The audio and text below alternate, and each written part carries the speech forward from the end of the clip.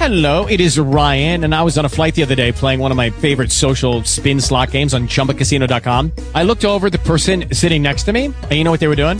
They were also playing Chumba Casino. Coincidence? I think not. Everybody's loving having fun with it. Chumba Casino is home to hundreds of casino-style games that you can play for free anytime, anywhere, even at 30,000 feet. So sign up now at ChumbaCasino.com to claim your free welcome bonus. That's ChumbaCasino.com and live the Chumba life. No purchase necessary. VGW. Void where prohibited by law. See terms and conditions. 18+. Talk shoes. Recorded live.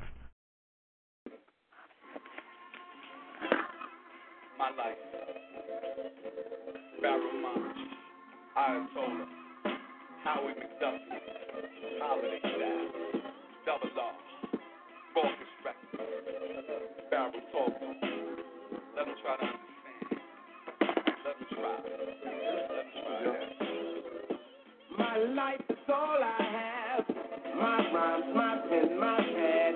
And I done made it through the struggle, don't judge me. What you say now won't budge me. Cause where I come from, so often, people you grew up with laying in a coffin. But I done made it through the pain and strife. It's my time now, my world, my life, my life.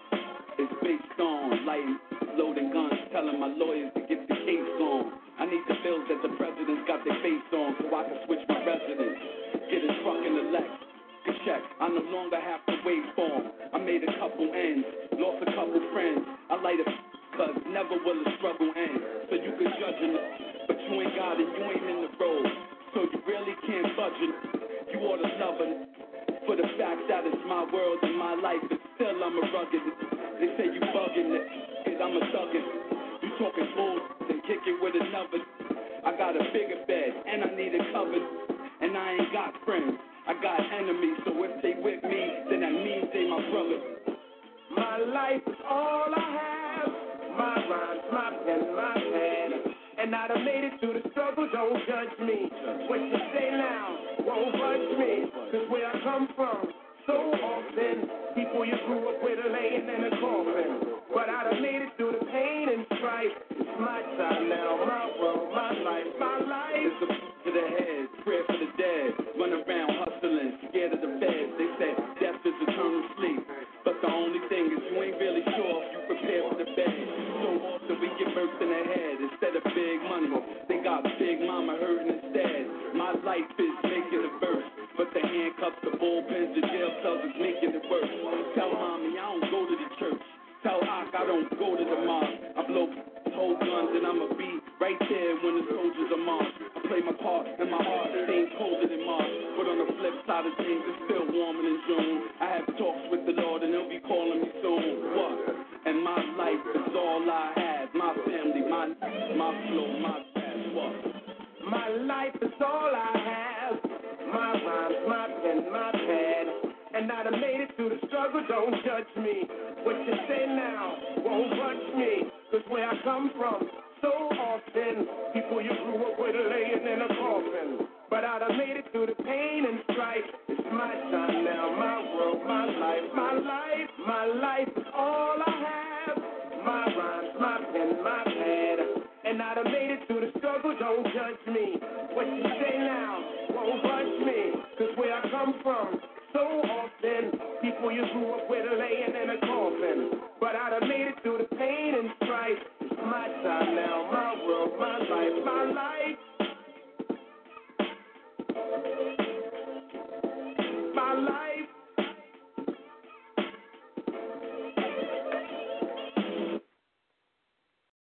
Get your ass out of the street protesting. The devil doesn't give a fuck. And we don't give a fuck about a devil. ORS, bitch. You are now in tune to Yeah. I don't like you devils. Y'all be doing that evil shit. I don't like these wines. Nope. Melanated is the only thing that I like. Filthy parasite. Out for your life and they murder every night. I don't like these wine, no I don't, nigga. I do not serve these crackers, so I says what I like. Niggas know I'm right, know I'm right, know I'm right. Power to the people, while the fuck you to the white. Did you see Fergie Bird? What the fuck did you think was gonna happen to that funky ass cracker? Get your ass off the street and put your hands down, niggas protesting the same damn chapter. Once again, you ain't shit in the eyes of the month of that low down dirty ass cracker. But you forget about the shit in just a little bit and go back to serving your master. Gotta get that guap, nigga gotta get that guap, boy. Pop, pop, another nigga just got shot, boy. Dirty cop, put some lead inside a little boy. Talking all that shit, fuck these crackers, wear them hot boys. I don't like these wines, Nope. Melanated is the only thing that I like. Filthy parasites, dirty devils, out for your life and they murder every night. I don't like these wines. Nope. I do not serve these crackers, so I says what I like. Niggas know I'm right, niggas. Power to the people, but the fuck you to the white. Predatory, they crawl their ass up out the cage. Anti-life, they've been devilish since they first was made. Cannibals and faggots, drinking blood like Kool-Aid. I ain't lying, these devils climbed up out the grave. Don't be falling for the shit that they put on TV just to create distraction, dog. A lot of shit that they see is off stage and it ain't really nothing that's popping off. You be surprised at the lies, but I know one thing that I don't need to figure out. That's the fact that they hate a fucking us, and if they could, they would take us all out. But like a true vampire, they need to survive, cause you got that melanin so glow. Steal up all our shit, put Whitey in the mix, and you be like, where did all the niggas go? Everywhere they went, always wanna run shit, ain't got respect for shit. Genocide, taking lives, eugenics all the time, these crackers do evil shit. I don't like these wines, no I don't. Melanated is the only race that I like it. Filthy parasites, out for your life and they murder every night. I don't like these wines, no I don't. I do not serve these crackers, so I says what I like. Niggas know I'm right. Power to the people, but the fuck you to the white. You might not like me saying it, but you know a nigga's right. Power to the people, but I fight you to the white. Fuck you. Rockstar Radio exclusive. Red and black attack is in full effect, nigga.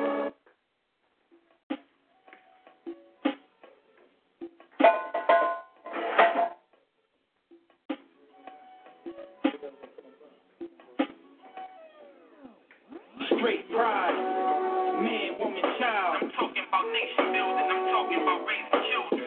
Straight pride, man, woman, child. I'm talking about nation building, I'm talking about raising children. Straight pride, man, woman, child, yeah, straight pride. Man, woman, child, yeah, straight pride. Man, woman, child. I'm talking about nation building, I'm talking about raising children. Family, the backbone of the nation, along with spirituality, culture, and education. The Negro president supporting abomination. Get it? Abomination, this is an abrasion. The black family needs saving. Mental enslavement got you sexing like cavemen. Sisters that they gay friends, closer to placement. Now you wonder why Jason is messing with gay men to make our population double. Gotta build some healthy couples, black man and woman, bar strong as healthy muscles. Brothers find a hustle, love your woman, let her trust you. Some of y'all on the down low, and feminine like Russell Simmons. Whether you pitching or you catching, you's a faggot. I ain't talking ERAs, homers of batting average. Y'all sodomites, pedophiles, fudge packers, lesbos, butchers, and dykes and bull daggers. Straight pride, man, woman, child. I'm talking about nation building, I'm talking about raising children. Straight pride, man, woman, child. I'm talking about nation building, I'm talking about raising children. Straight pride, man, woman, child, yeah, straight pride.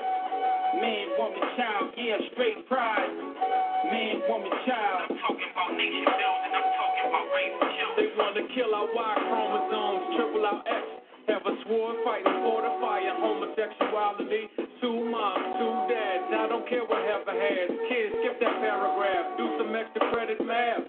Not the lampoon, but in the bathroom, Senator Larry Craig posted up, got a potty, wearing pumps, giving jumps. Brother Bo, look how they got me. They slyly at me when they slide by me. I sense the presence on the gator, homo fact radar. Could never go the Roman path. Prince Akeem, royal bath, queen with the royal rag and massage oil, yeah. The perfect synergy blends with me splendidly. We could start a trinity. Man, woman, child, black POTUS got the voters, tender 40s, homo fouls. Let's send them out of style. Rap, all black shroud, black pride, black life, black family and power. Straight pride. Man, woman, child. I'm talking about nation building. I'm talking about raising children. Straight pride. Man, woman, child. I'm talking about nation building. I'm talking about raising children. Straight pride. Man, woman, child. Yeah, straight pride. Man, woman, child. Yeah, straight pride. Man, woman, child. I'm talking about nation building. I'm talking about raising children. This is for the sisters with a mister. Go ahead and throw your fists up and be proud. You never got it mixed up.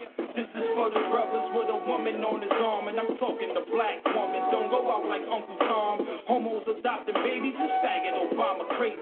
Mama Africa made me. This European's insane, B. My vision clearer than HD. I love my people, so you know demons gon' hate me. I hate homos always saying they was born that way. Deviant behavior will become the norm that way. It's an all-out assault, I keep them all at bay. Oh, I'm moving with a side of Cuba good like Trey. I don't care about your feelings if you think I'm disrespecting you. Homosexuality is not acceptable. You got me throwing up my vegetables, and I'm even uncomfortable sitting next to you. Straight pride. Man, woman, child. I'm talking about nation building. I'm talking about raising children. Straight pride. Man, woman, child. I'm talking about nation building. I'm talking about raising children. Straight pride. Man, woman, child. Yeah, straight pride. Man, woman, child. Yeah, straight pride. Man, woman, child. I'm talking about nation building. I'm talking about raising children.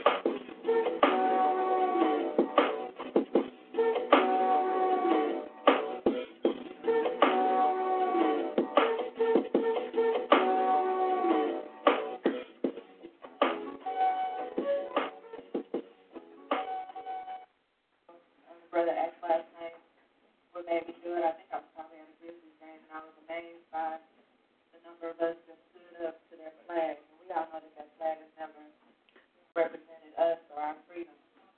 So at this time, just like the cracker would ask you to do, I'm going to ask you all to stand. Put your black power fist in the air. And if any of you want the lyrics to this song or want the song, you have a CD back there that you want the song in particular, I will give it to you.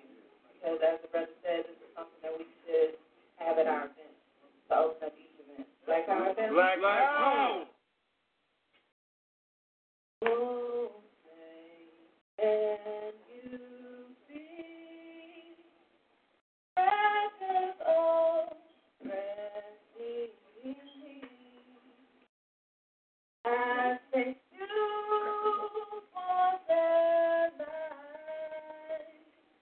and when my people see whose blood and my soul represents all the scars inflicted upon the grave. A great people this day. Now the time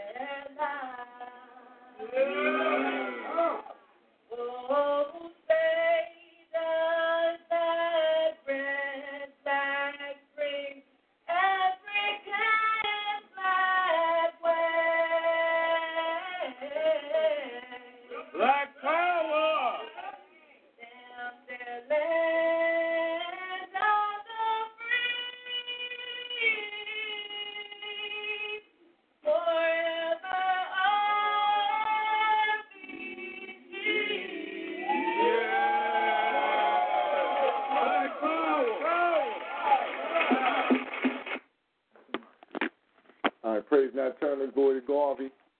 Long live the spirit of Dr. Khalid Abdul Muhammad. Praise Harriet Tubman. Glory to Ida B. Wells. Long live the spirit of Sister Fannie Lou Hamer. Black Power, BB48, Mount Hotep, Broken the Field on the Ground Radio. It's your brother Bourne checking in on news, and more news. So we're going to give you this news from African view, first, second, third. So that's what it's going to do tonight. I got to line everything up. Let me get my chat room open late on the grind today, man. Let me get everything out here. Right for the people so I can see who in here.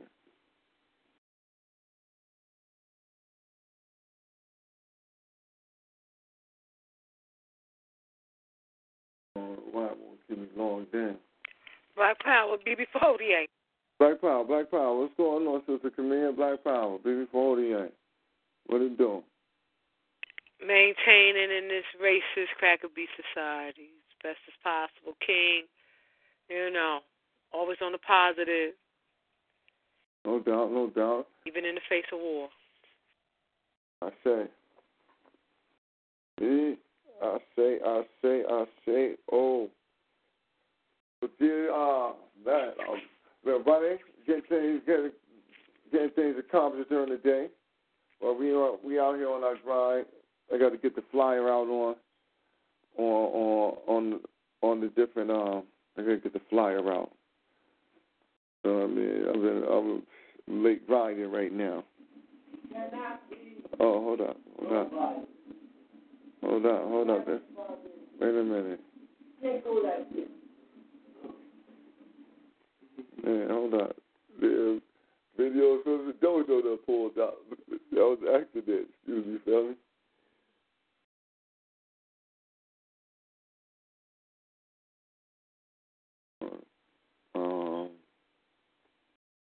Let's see here. None of this is wanting to work. Nothing I'm doing want to work. Let's see if I can get back to my page. Oh, I'm on here. What is this? What am I promoting? I'm promoting the show. Too bad it's the wrong show. All right, what's going on though today, Sister Camille? How you? I gotta find it. I'm Blacktastic, King. And yourself? I'm great. Enjoying life. It's news, and more news. Man, I just heard that. Oh, man. Yo. Listen.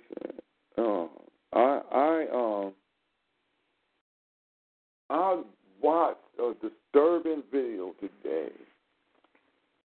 Disturbed me on Dr. Pork.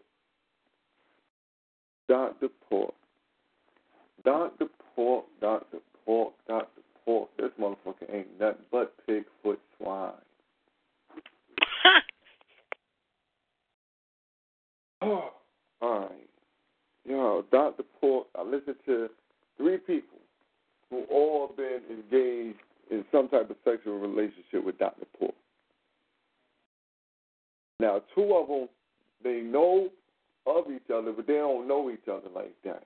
You know what I'm saying? They really wasn't, one came in mad earlier during Ansar early, and another one came in a little bit later once he started changing over.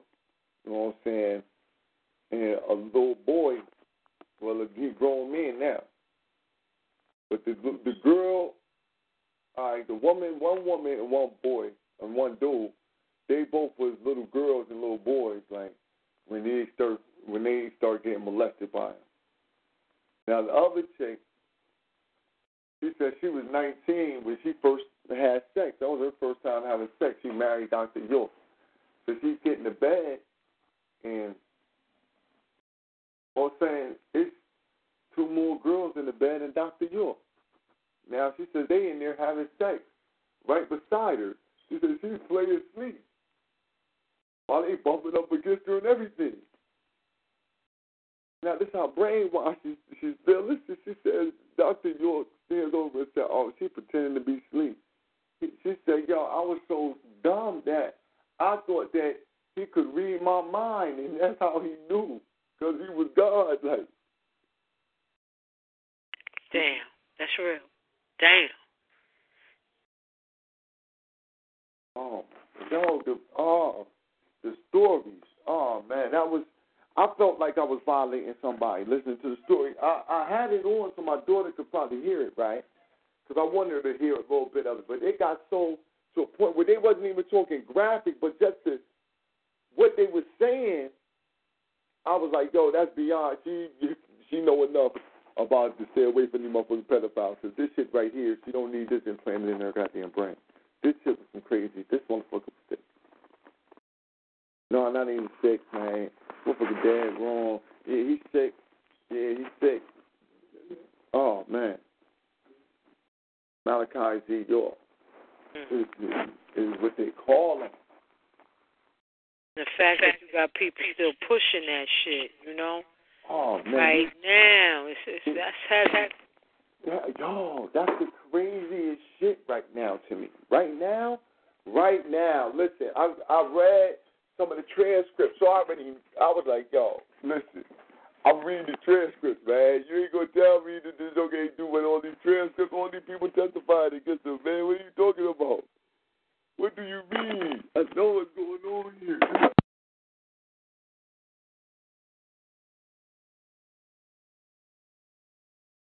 Black Power?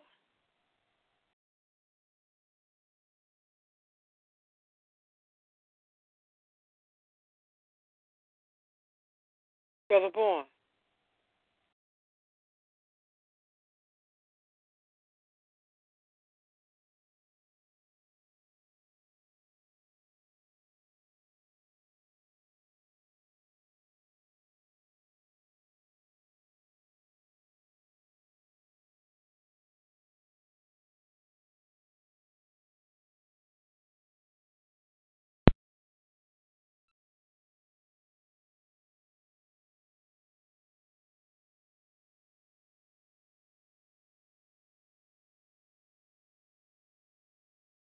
Black Power.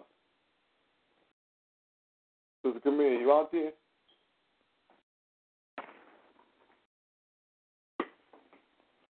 Black Power. What's going on? Uh-oh. I know what happened from my end. I don't know what's going on here. Let me check everything out. All right, she's back. Black Power. No, my phone hung up by accident. Well, not even by accident. I hung up by accident, but instead of putting the phone that needed to be charged on the hook, I'm putting the phone I'm talking through on the hook, and that joint just dies right out. So, but, man. Like I was saying, though, Dr. Pork, I don't know why I dropped that. It was just so, yo, man. When the one girl started talking, because she had been there since Brooklyn, so she was there early. We're seeing all the, yo. She was like, yo, he had us in line already since before we left Brooklyn. We was in line. You knew what was what. Brother Born, this is on YouTube? Yeah, listen, I'm going to put this in the hangout. Put it in the hangout. I think Brother Quartz put something in there, too. I didn't watch that, yeah. Where my history at? This was some, I'm like, come on, what is going on here? Like, really? Really? Yo, they're going to have way more show. Yo, they didn't even get. No, I want to just play this shit. I'm telling you, this shit just, listen, if you had any doubt about Dr. Pork after this, and if you know just a little bit of the story, if you listen, like I was saying, I've read some of the transcript because I'm in one of the Nuwapian groups where is the State versus Dr. York or something like that is the name of the group. And so they got the transcript there. Man. This Joker did it. He pled guilty. He was serious. He thought he was going to get this minimum sentence. And the judge said, hell no. And kick this shit out. Kick this case out. He said, nigga, you going to trial. You trying to hear that shit. You going to trial. You going to find you guilty in here. I wish you could play it. Yeah, you know what I mean? I could play it. This shit is wild. Sister Camille, this was some of the most, this some vile mess. Because what's also as equally vile, again, are those that are pushing Dr. Pork on top people right now. You know, that got his shit up. You put me on to that. I was stunned to see the damn amount of videos on Dr. Pork on Army Raw Squad shit. I couldn't believe it. Then you got Side Diddy having all that foolishness on there and acting like this motherfucker ain't no charlatan, low-life son of a bitch. I mean, damn, you raping babies? Lowest of the low. So when you hear the stories of what they were saying, how this when the young girl were like, when she started talking, the rest of them just sat back quiet, and the other girl was like, oh shit, like they hadn't even been in a place at the same time, like. But the thing she's like, oh shit, listen, and just adding on when you know how the fuck she know that shit that well, and she know that shit that well. They wasn't together. The shit is bananas. Or like, I'm telling you, Sister Camille. That's a shame. Damn, yo.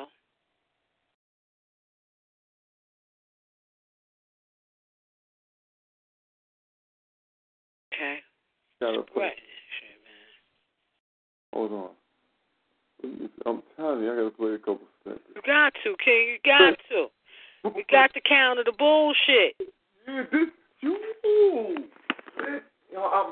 Sister Camille, I'm telling you.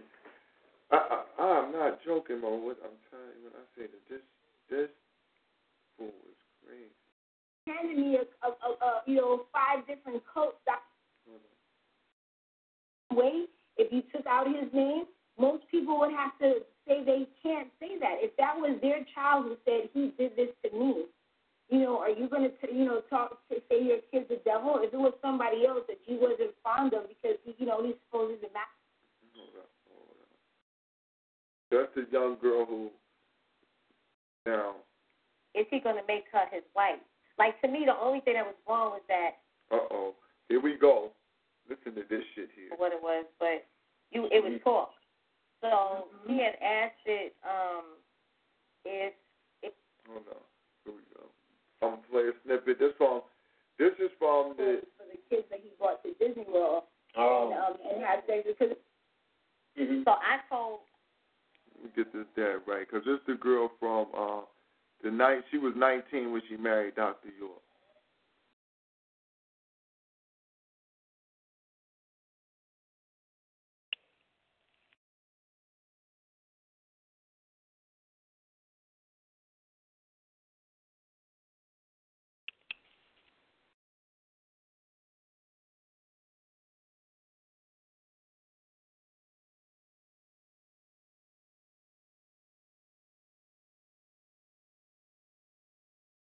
No, I'm listening because a lot of this is the first time I'm hearing a lot of this too, and it's linking up with a lot of things that I remember happening, like going back to Nasada. I remember her coming. I met her, and she started coming, and that's around the time I was around him in Brooklyn, like we back in his apartment in Brooklyn. Yeah. And she would come by to clean and stuff like that, and she struck me as quirky. quirky. Like one time we were cleaning and he had this thing she called, it was like a talking head, and she called it Zoltron or something. I don't know what it was, but it would talk. So she had asked it if it could. She said something sexual to it, like something to the effect that was really crazy to me. Like, oh, I want to suck Zoltron, whatever. And I looked at her like, what do you, it was just really weird. So I'm thinking, it was something weird. So I mentioned it to the Aquis Fulton, and because I was like something strange about her, and I noticed that she was around a girl. So I was concerned about her state of mind, saying something. She just struck me as weird. But then he made me feel like she got in trouble for saying it. But then I started seeing her come with girls. And I didn't make the connection because I didn't think that way until one time, and this is way after Nathara, he stopped having me come back there. So I don't know what she was doing after that. But then I remember, I was going back there by myself at times to make his tea, and making his tea is like this big deal, But you chose it. You had to be chosen to make his tea. It was like a special taste tester. Yes. You were prepared. You were ready to make his tea. If you knew just how he liked it, you were ready. It was like you arrived, Yeah. So I knew how to make his tea. So I was making his tea, and I remember he used to like Nikki was saying, he would tell you these crazy stories. He just used to tell you these stories, and you're just like, is he testing my morality level, or is these sexual stories? Yeah, it was always sexual stories. He would tell you these stories. Like one time, he told me about this. She was a Mu'minati, and but at the time he was telling me about this Mu'minati, one of the young girls. The youngest wife he had at that time was his sister named Amala. She was 16. And at that time, I think I was 19. So he started telling me how he used to take this Mu'minati, this particular girl, in the back just to look at her ass. This is the way he was talking. And her ass was so big and so, that he was telling me these things he wanted to do to her. And I'm looking at him like, okay, but she's than that. But then I was like, well, maybe, is he going to do this? Because he had wives that young. She was the same age as the youngest one. So I said, I'm trying to rationalize it because I'm rationalizing everything because that's what you do in your brainwash. So I'm saying, okay, but is he going to make her his wife? Like, to me, the only thing that was wrong was that he wasn't talking about making her his wife. You know what I'm saying? So I was like, why is he doing that to her, putting her in this position where but he's not promising to make her his wife? And it was something, and all of a sudden, she came and talked to me, and I'm, telling me she wanted to be one of his wives, and I hope that it works out for you. But then I think her parents had a problem with it, which they obviously should have. And then she was gone, you know what I'm saying? But it was just a strange exposure to weirdness because I remember being with him and he put on, like, the first time I was with him intimately, I remember trying to play sleep because I was in a bed with like two other sisters and I heard them, being intimate. So I kind of wanted to fake like I was asleep because I had never been exposed to that type of situation. So they were having sex while you They were having sex right next to me, right? They would their bodies were touching me, like moving me. Oh, like, yeah. Trying to act like I'm sleeping because I didn't know what to do. I didn't know what to do, How old were you again? I was 19, at that time.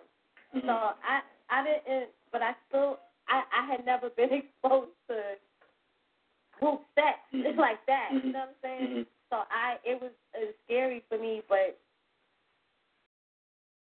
he looked down and he was like, oh, she's trying to act like she's sleeping. So I was like, you think he knows, like he know it all. So I'm like, I can't say, so I open my eyes and whatnot. But it's just, there's times he put on like these crazy videos of like animals having sex, the people having sex with animals, and I mean. Whoa, wait a minute, hold on. He was showing bestiality movies. Yes, I saw, and I or the Thai boy. Yeah, and I saw.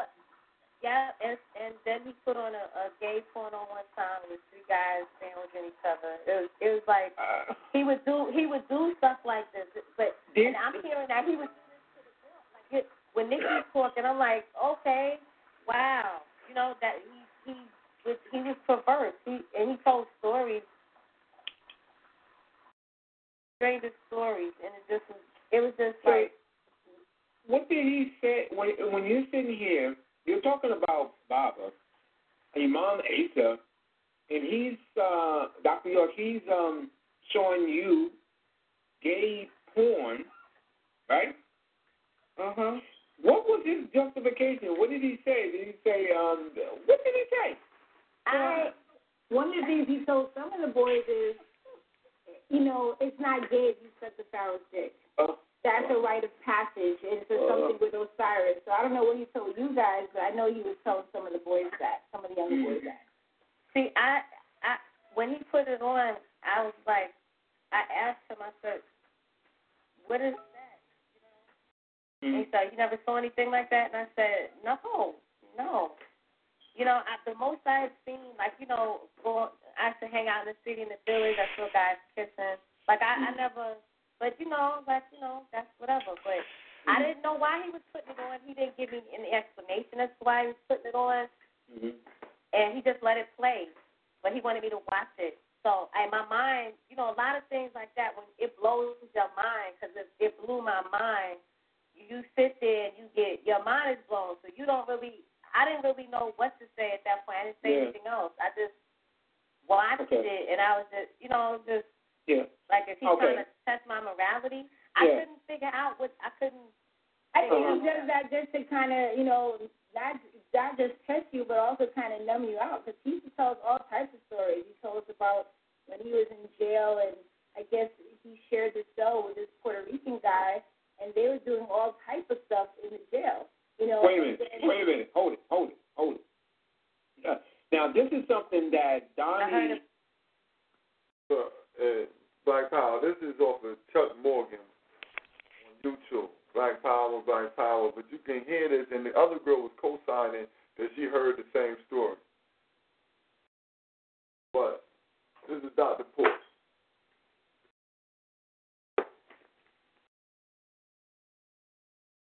This is him. Man. Brother Bourne, I'm fucked up. Okay. I want to know, are you putting this in the hangout? Yeah. Hold on. I'm going to share it to the hangout right now. Pushing all the enemy's perversion, huh? He ain't leave nothing unturned, did he?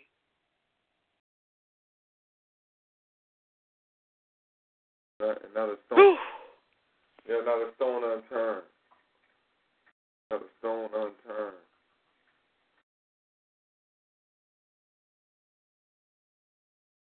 What to say? I'm listening to this mess. I'm like, what? I'm like, nah. This can't be. Wives 16. Can't really hear him saying this right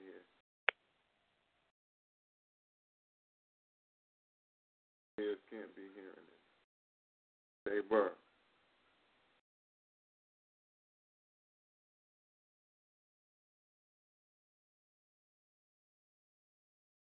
I'm going to play another little snippet.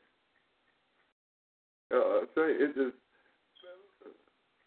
the one young lady, the one who met him when she was super young, 13, she was just, her story, she knew so much because she was there for so long. She was like, look, man, this ain't no dude, just like that dude is a dude right here. This that dude. He was about this. To put that kind of poison, that sick perversion on African children and, older children, teens and shit. He was a grown man times two. Everybody around him had to know what the deal is. Okay? I don't want to meet nobody calling themselves a Nubian, especially during his time. No, this is because they pushing this stuff. They giving them platform, talking about he gonna get free. Oh man, when you hear about the court case, Donnie mentioned in the Nubian debate.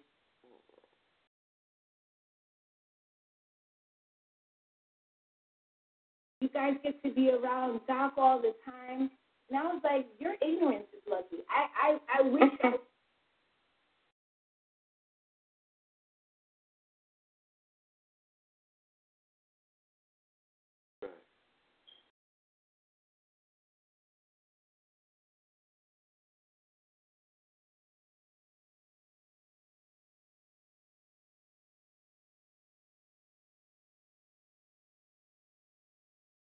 all right, this is off of, like I said, this is off of Chuck Morgan on YouTube. A discussion with victims of Malachi York and debunking Nubian lies.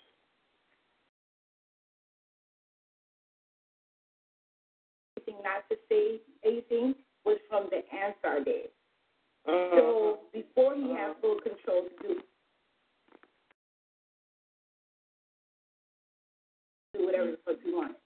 So Valora, one school day, she was going off telling some of the kids what happened at Barbara's house.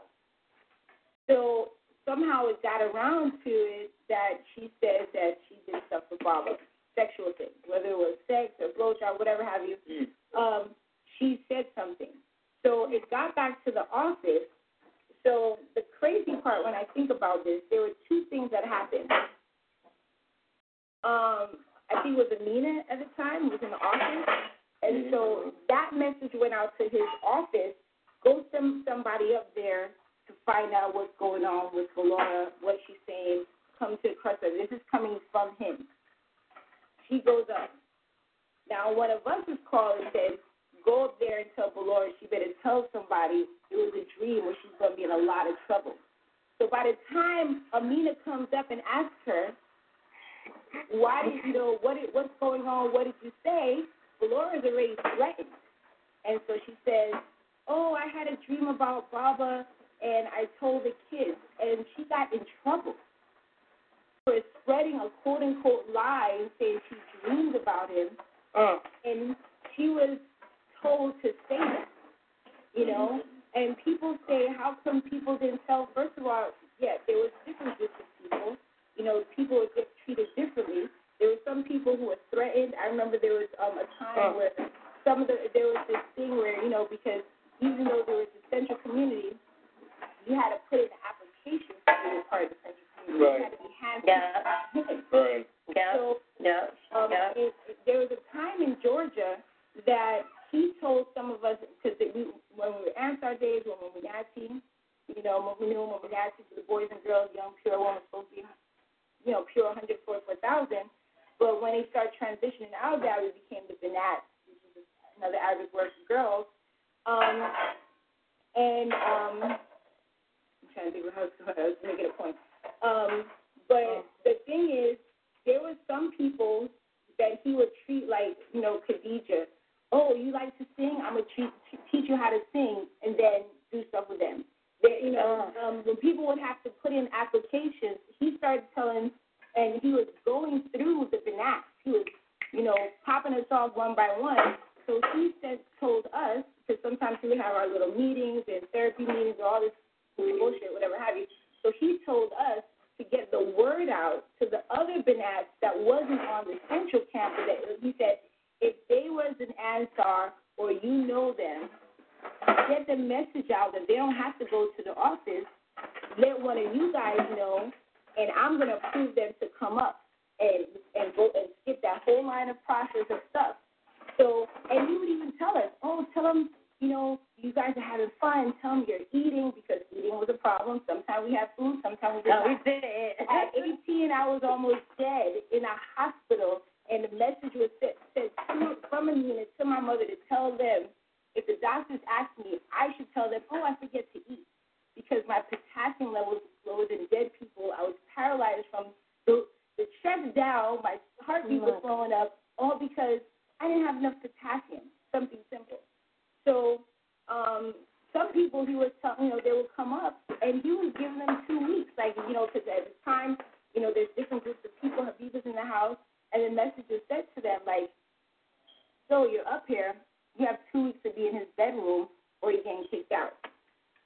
So, and then when me and Habib and them was in Brooklyn, first they used to tell us, in Sudan, a girl usually learns from a father's side, a male person in the family about sex, because we get married, because remember, we're supposed to be virgins, raising like Virgin Mary, giving birth to the 144,000.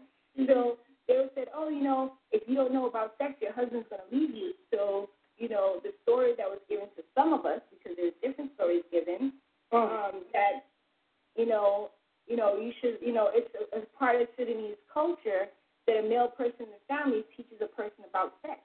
And so, from when we were 12 and 13, when there was one summer that happened, that they sent a message that let some of the girls come to the office and learn skills and work, and it was all in the mailroom helping out different things, whatever have you. Then it started separating some of us and saying, well, you girls go to his house, or you girls help his main wives. There was different ones at the time. And it started even separating down to that. We couldn't even talk amongst ourselves. And it was always a thing of who said something. And sometimes it was given this thing of, you guys are special. And if you say something, people are going to be jealous of you, and this is that. He told us that, the boys, because we're, getting to be teenagers, and, we couldn't have boyfriends. It was always a thing about, if you find anybody kissing or liking a boy, you need to say something, whatever have you, all these things. But then when we started getting around him, he was just like, if you guys do this, I'm going to get you guys pizza and soda. And we're like, wow, pizza and soda? We eating tofu and TVP. Or not at all. How about that? No, but I'm talking about before he had control, when it was a system of, this is the food department, this is a person over the food. They had a system. Then the food was separated throughout the community. But we had some horrible-looking mystery food, and so he was telling us, do this, and I'm going to get, he started bribing people and things like that. And, and so some of it was like, don't tell. But I do remember one time that me and Habiba were leaving his house at 13 years old, 11 o'clock at night, and one of her mothers, her second mom, was like, where are you guys coming from? And we're like, Baba's house. We didn't call him Baba at the time. It was Molana or Abu, whatever have you. And so because what happened, he started separating some of us, and we were sent to his house to help whoever the wife was at the time clean up and stuff like that. But then he started saying, wow, these kids are working, learning a skill. You guys watch cartoons.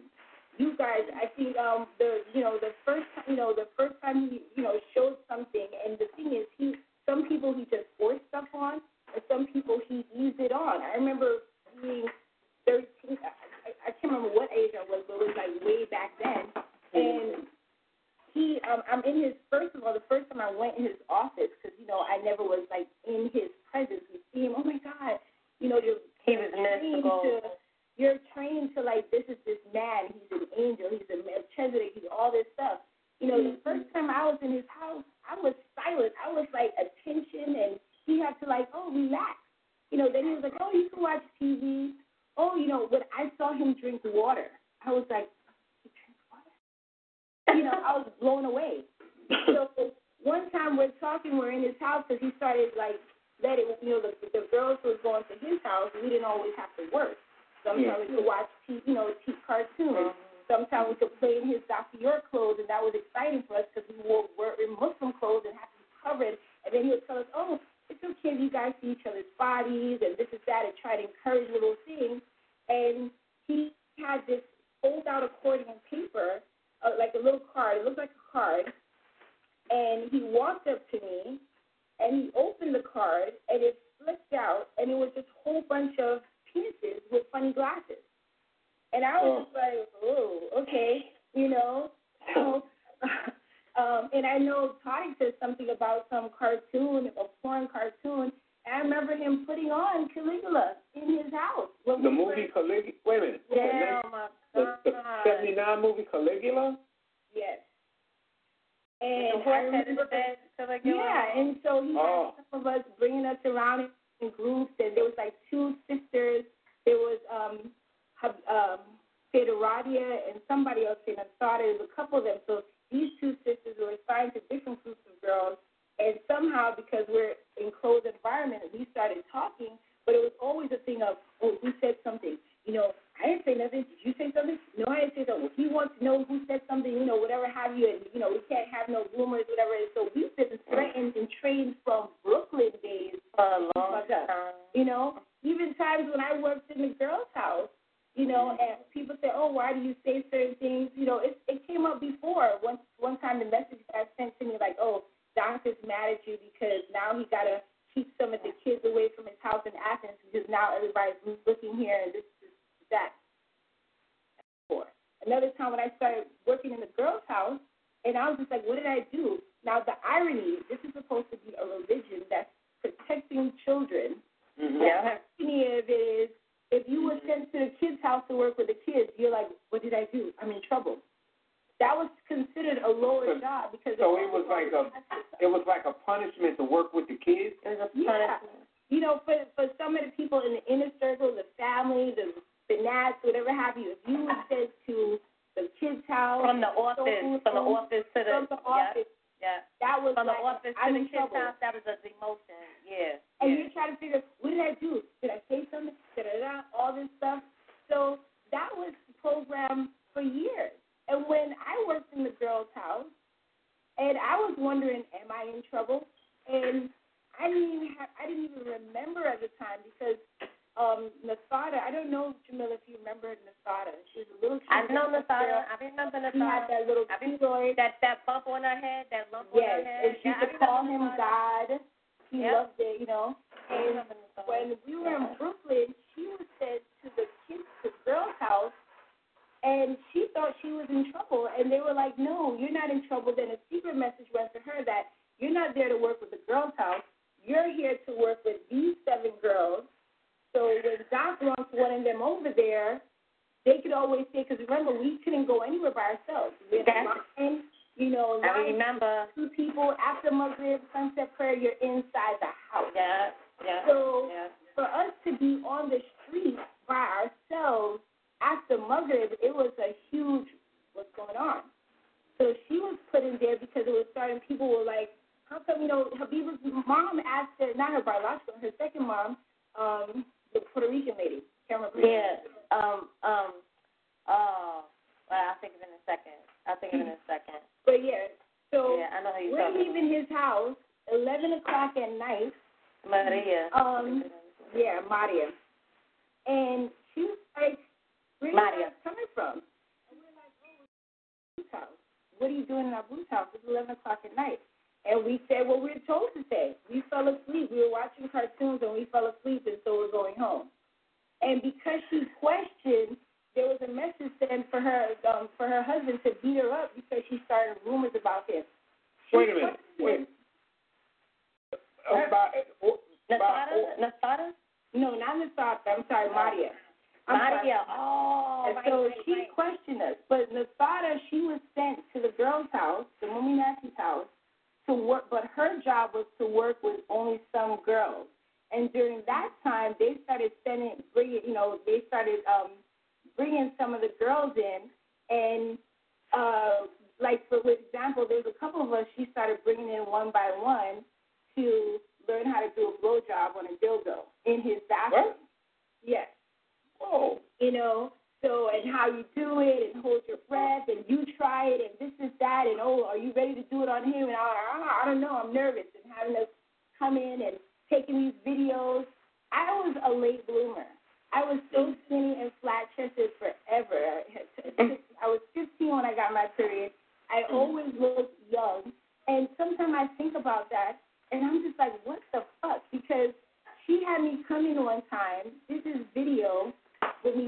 off my clothes and turned it around and gave me the dildo to play with. I'm like 13 years old, looking like I'm 10. And then she's coming back to me telling me, oh, he liked the video. You know? So they made videos and they sent them to New York. Yeah. And or when the girls would go out, when she started working with us, and being in the house with us when we nasty, when the girls would go to the playground, she would try to encourage the ones of us that was going to his house, no, stay behind. And she would have us in a circle. They had these sex books that she would have us read and try to tell us, well, oh, you know, it's okay if you touch another girl, and what would you do, and this is that. I mean, and she's coming from his house. She's come from the back office, not the office, from the back office. The back office. House. You know, so when I was put on the land in charge of the girls, and I'm thinking, what did I do wrong? I'm trying to wrap my brain, and then the message comes to me, oh, no, you know, when Doc wants Amala and Laura over there, whatever have you, we're going to call you to send them over. And I was like, oh, damn, you know. And my thing is, because we were beat so much in the mosque, I couldn't beat the kids like how I was raised being beat for every little thing. Sometimes we get beat every single day. You know, really? We were facing crazy wound. Hell yeah. I mean, I used to get teased about getting beaten, and because the girls were like, okay, nobody cry. And I'm new to this, so I'm just like, I'm not used to getting beat like this, you know, and to the point where I could take it. I could put out my hand and take it. So we working with the girls, I'm young, you know, I'm like in my early 20s. You know, to me, it's no really, you know, like I wasn't around people. That was the first time I'm under the same household with my own sister, you know, because from we moved in the community, she was with the girls' house, I was with my girls' house, whatever, we always separated. So which is a whole other thing because Tati and Pamela were 6 months and 2. I was 11. So I was just like going through trauma since I got there, like, what's going on? So, you know, when some of the girls, because I wasn't beating them as, you know, what they used to, some of them started confiding in me and telling me stuff. And so me, I wasn't even thinking of the time this pattern. You know, I'm just like, oh gosh, you know, Doc always says, you know, don't let rumors start, blah, blah. So I'm, you know, I called Habiba this time because she was the main wife at the time.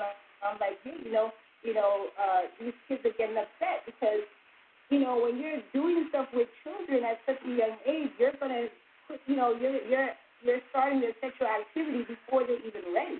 So some of the kids we're doing these stuff with him, and we want to mess with the boys, but they weren't allowed to talk to the boys. So some of them were actually getting upset. And so they would talk, you know, shit about it, like, you know, why we got to go to his house and clean his house and suck his penis and give him cat and send him back home, you know? And so I was like, well, you know, or some of the girls are told, you know, oh, if you do everything that we say, then we're going to buy you clothes and this is that. And then the twins come up and he starts taking them shopping. And they're like, wait, what? You just told us let me, for the benefit of the audience, the twins were Bun's 2 daughters, right? Yes. Did they come in? They came in at a later period? Yeah, I mean, they were from the Ansar days, but they weren't in the central community. But at some point, they moved up onto the land in Georgia, and he immediately grabbed them in the circle and started taking them shopping and taking them here and taking them there. So some of the girls were like that. They're being told, oh, do this, and, you know, I'm going to, you know, because some, you know, at that time, it wasn't like back in Brooklyn when clothes were given out to the children. Everybody has clothes, you know, how they, you know, when he wasn't in charge of stuff. When he was in charge of stuff, he did it on his whim, whoever he liked. You know, people had to move around. People like, oh, get a paper and a pencil. I'm going to distribute who's in each house and switch them around. Even upstate New York, when we were going upstate New York as teenagers, you know, and before he built that big house, there were a couple of trailers, his trailer that he lived in, and then there was a couple other trailers. So he put some of the when more girls came up, he separated them, put the girls he was having sex with in one trailer next to his trailer, and the other girls in the other trailer. So he would go shopping and buy us food, and the other ones had to rely on the office to go get food. And he said he didn't want, you know, he wanted to be, so the 2 trailers that were together that he eventually Papa was our house and his house, our trailer and his trailer, because he wanted to be able to come in whenever he wanted to without no problem. Through that trailer. And then, exactly. So it's just, and when I told her, like, some of these kids, they're complaining, this is that, and she was like, tell them that's how it is. Like, suck it up, that's life. And I was like, we said the same thing at their age. It didn't even occur to me what I said. It just came out, and eventually that started saying, like, whoa, wait a minute. This is like, I didn't, so it started to grow on me. That's all you knew, though. Like, that's all you knew. Yeah, because you didn't know anything else. And I was miserable, like, I used to complain. People said stuff. Like, I was talking to somebody the other day, and I was like, people say you didn't say nothing. I'm talking to him. I used to write him so many letters. I wanted to kill myself. I hated my life, and why it got to be this. And what did he say?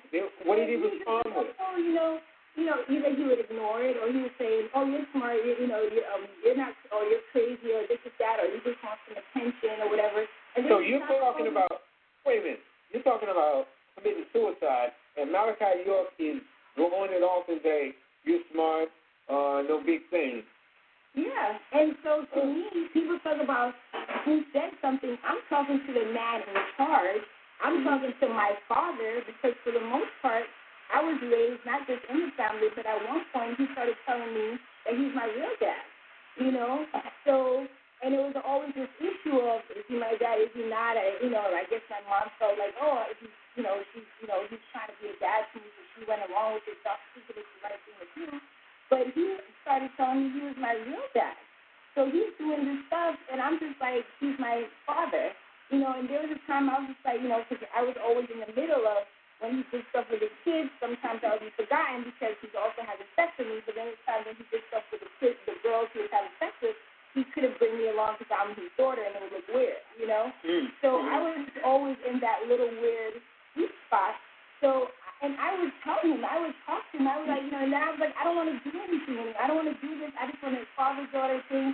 That lasted for like 2 weeks, and he started dogging me out and saying, you'll never do anything. Putting pressure on you, that peer pressure, that ostracization.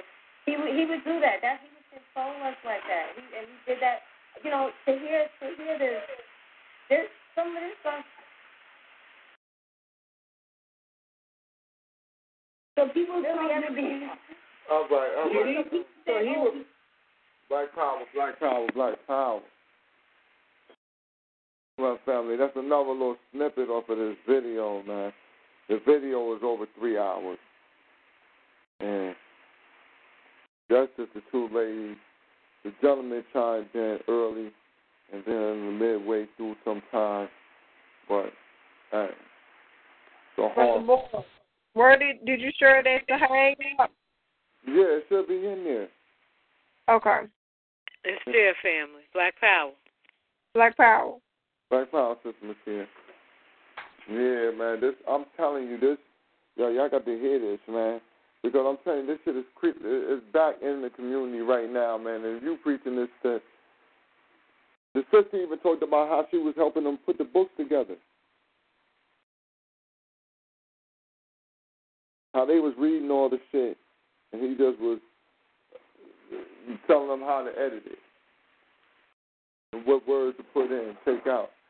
So it sounds like his shit.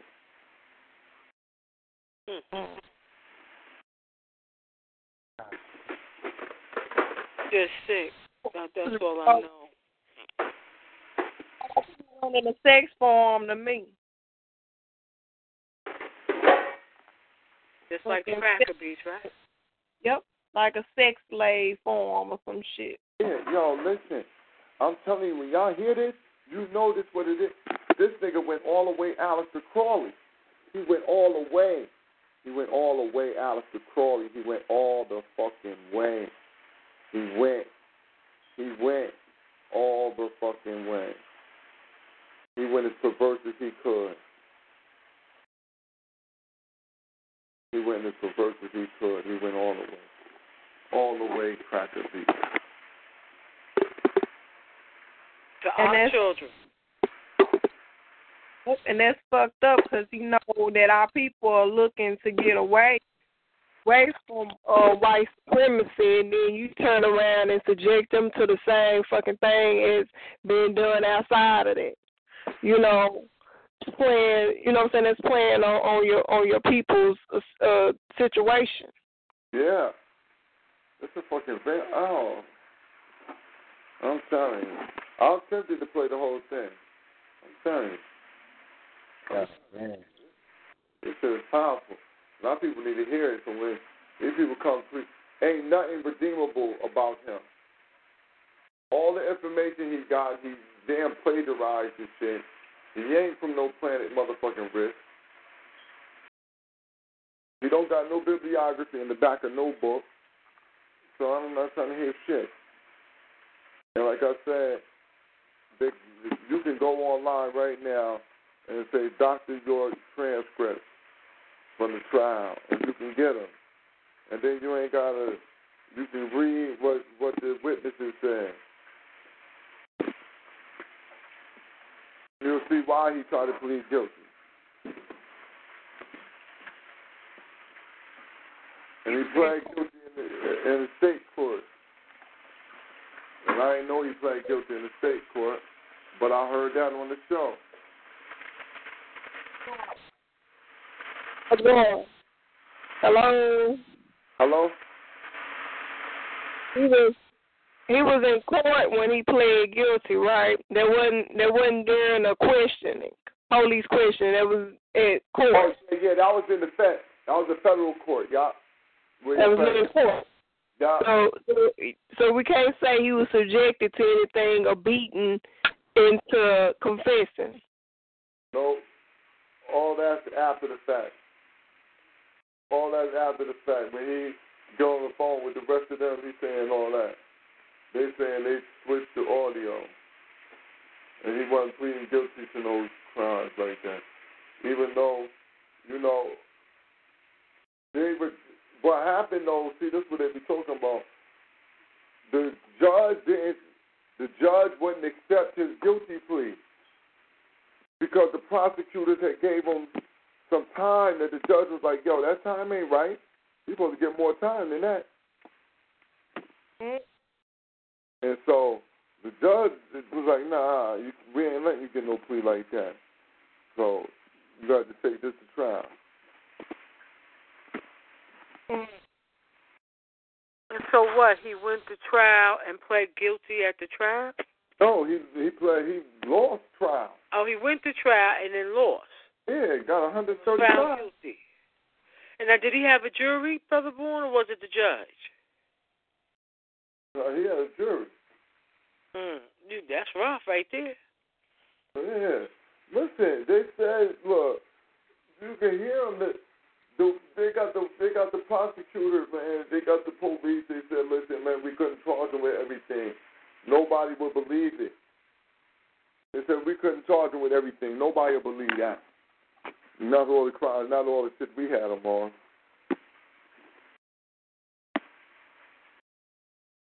So, what did he finally get convicted of, big bro? His brother, Griff Black Power, family.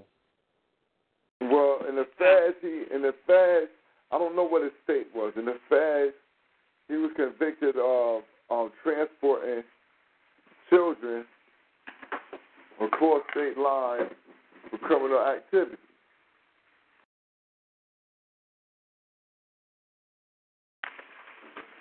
And his crime was transporting them to have sex with him.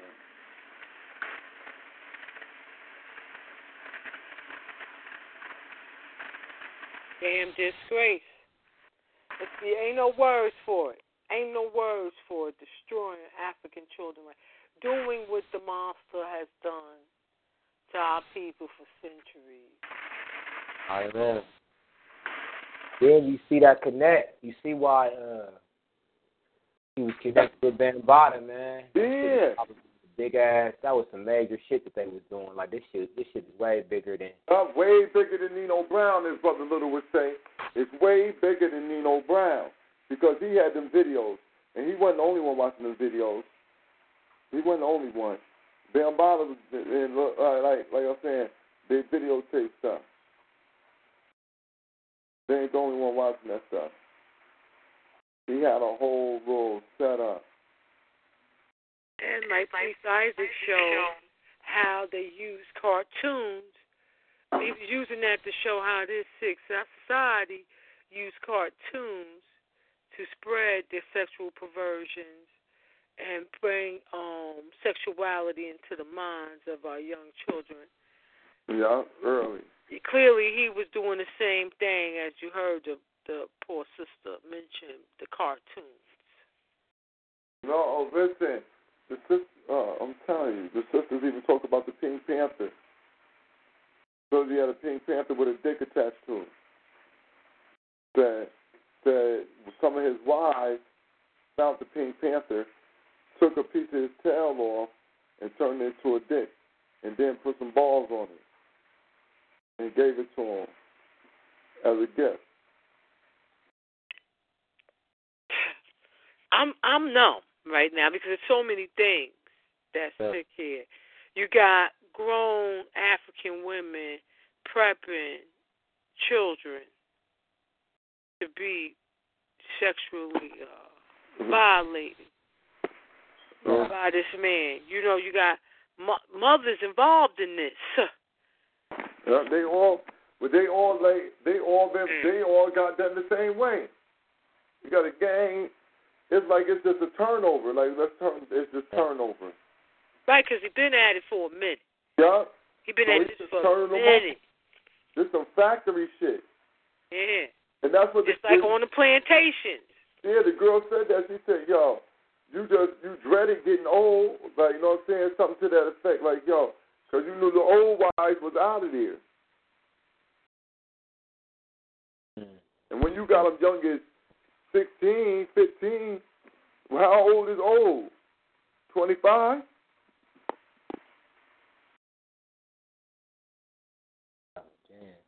Did she say something about she tried to tell her dad about it? And yeah. I had to go back and listen to that part. I didn't. Oh, man, this shit wild, bro. Them niggas need to be wiped out. Ain't even nothing to really speak on, I mean. Man. Motherfuckers knew about it. Like, this is some shit. This is a culture amongst that group. So you got a bunch of motherfuckers that's just really fucked up. Who had to know about that shit. Yeah, you got a whole culture of this shit. And that's what they said. They said he talks like this all the... Yo, man, I'm telling you, man. I just want to play it. I think I'm going to just play it, man. I don't know. I think I might play just an hour of it or something, man. Straight. So I can just hear the shit. And it brings us back to, you know, what Sister Camilla been saying about how we do not fix our mind. We would turn around and end up doing our people same way as like what's been done to us. Fred Hampton, he said that shit. He said, you fuck around, you have Negro imperialists. And that's what we ending up with. This shit crazy. Again, when you also what Sister Camille said, when she just said some shit, she put it on the head. She was talking about religions of perversion, and basically that's what the fuck that shit is that they doing. It's like a cult type shit. It's a religion. And he getting them. He telling them, well, in Sudan they do this. In Sudan, Islam goes like that. In Islam, you can have more than one wife. In Islam, Muhammad married his wife at 9 years old.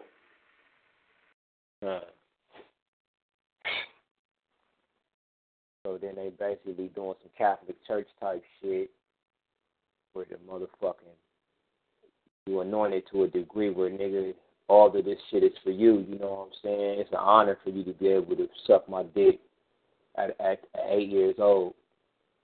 This is man, I don't know if I missed the story or not. I can't remember where it's at. But she tells the story of her the first time she I don't know if it's the first whatever time, but she found out that he was doing this type of stuff, and she said she wanted to confront him. That's what it was about. So the little girl ran in and said, "Listen, I just seen my sister, and Baba penis was in her mouth." And she said, all I was thinking was like, nah, she can't be saying this to me. She said, when I went to go confront her, she said, when I asked the little girl, she acted like she was telling me no. She said, but I could tell that it was yes. You know what I'm saying? She said, so when she went to go ask him, he was busy at that time, so he couldn't talk to her. And so it just weighed on, and then she just ain't never get, you know. He stalled her out like Debo. And then, like you saying, too, what the girl said about they was getting beaten, so they was in a process of conditioning them for punishment for going outside of the boundaries of disclosing information and shit like that. So they knew that, you know, as children, if you spoke out or you made some type of ability, some attempt to try to, you know, get help or whatever, if there was punishment involved. Like she said, they never be going nowhere by themselves and shit. Mm-hmm. These motherfuckers is sick, bro. Man.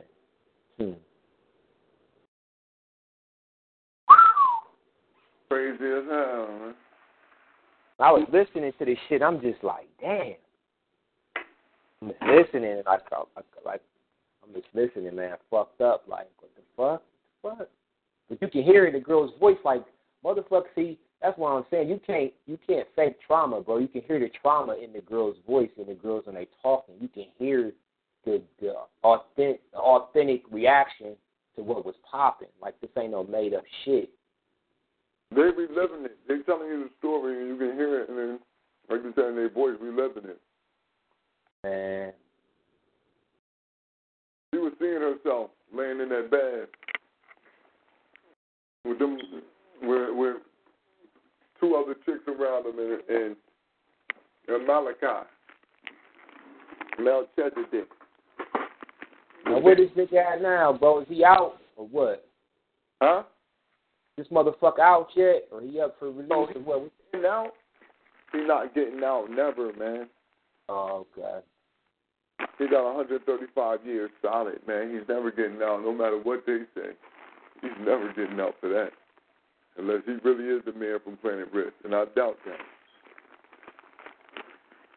The only risk he was taking was going to his house. He's taking a risk. Got niggas like, all right, you know what I'm saying, Oswald Bates backing this nigga up and saying shit, talk about they lying on his teacher and shit. And we have other sick motherfuckers in the community talking about we need to try to legalize underage, sex for underage people so we can, with children, so that people like York can get out. That's just one more thing. It was a Queer Nova video I had posted a long time ago when he was doing that and saying that we need to make that legalize the messing with children. Because that's one extra thing that can catch black men up.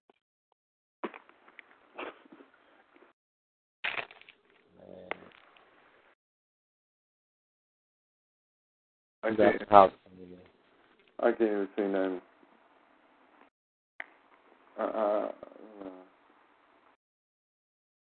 All right. How you get up on this, Brother Bourne? Like, how you even get up onto this subject matter? Like, what happened? Somebody hit you to the shit or what? My homegirl, she's from Texas. She always be beating on this shit all the time. So she just makes sure that I know when some new shit coming out or whatever, that's beating on them. And this happened to be one that I said, hold up, now I'm getting to hear from victims. Not people debating about it, not the lawyers, not the people from the sideline, but the people who say it happened to them. And so she sent it to me. I said, I got to listen to this. Because like I said, I read some of the transcript.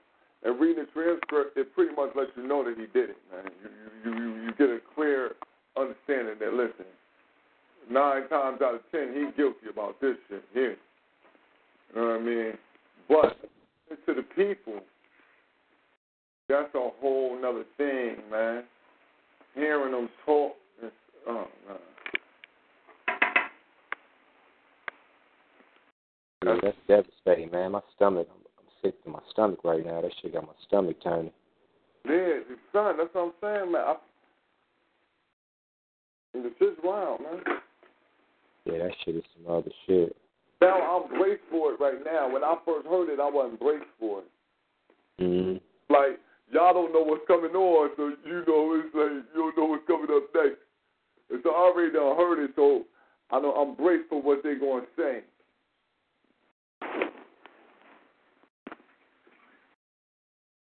But all in all, that don't stop the horror of what's being said. Because Dr. Pork was crazy.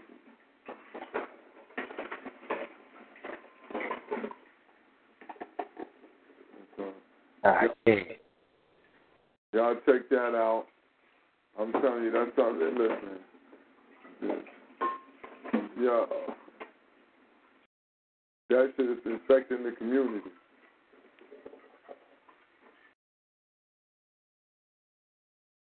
You got a gang on them all together. Now I got to, now, you're going to make me have to ask them that question.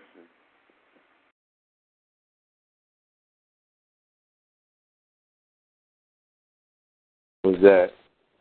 Now I get to ask, why you got so many of these Dr. Pork videos, man? What's going on?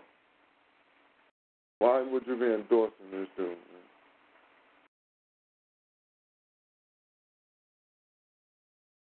Why? You gotta know he's guilty.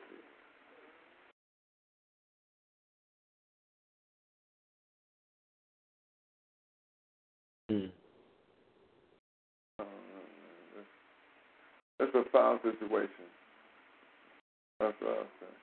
But Hillary Clinton looked like she about to die. Yeah. Yeah. I hear she got Parkinson's disease. But who knows?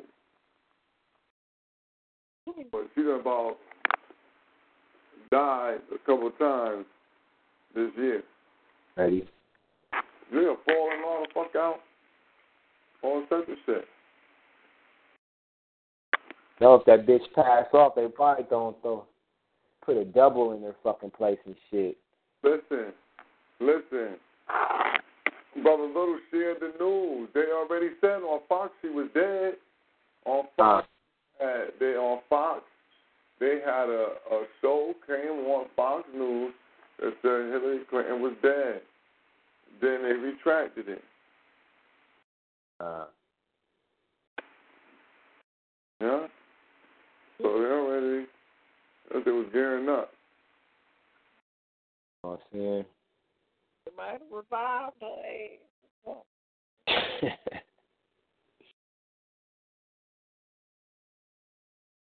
Yeah, they said she got Parkinson's disease. Cause they got a whole string of videos showing her about the coughing, having coughing fits. You know what I'm saying? Pausing in between the motherfucking words, just froze. Dumb as hell. Looking dumb as hell. Just froze up. Can't move. You know what I'm saying? So they said she got that shit. And right now they trying to clear up for her. They got a video online right now where they was dragging her into the van. She couldn't even lift her feet up.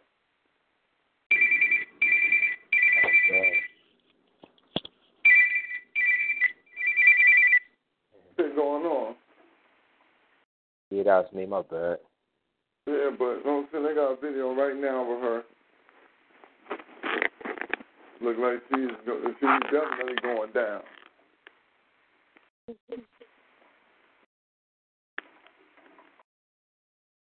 Y'all check that out. Y'all get a chance.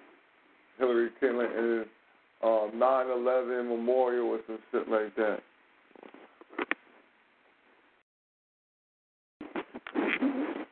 thought she was just trying to act out, you know, like she was just that sad or some shit. Oh.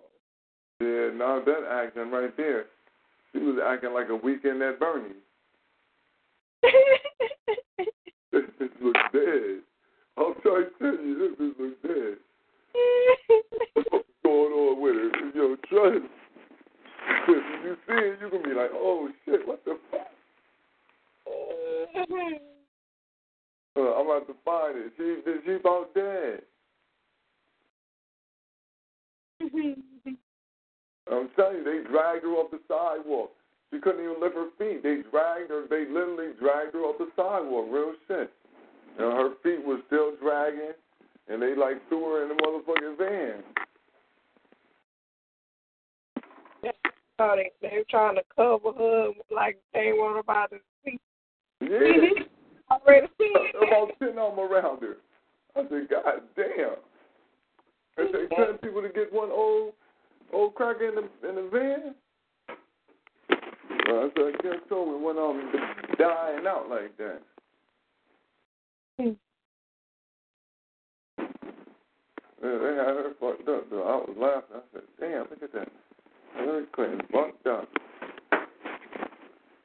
So I started doing some research. They said she might got the Parkinson's disease. So the white man, what's the white boy got the white boy doctor got the show on TV? Dr. Drew. That's his name, right? Dr. Drew, right? All right. Anyway. Oh, boy. Huh? What happened? I said, I don't know about that, but I know what Dr. Fields is.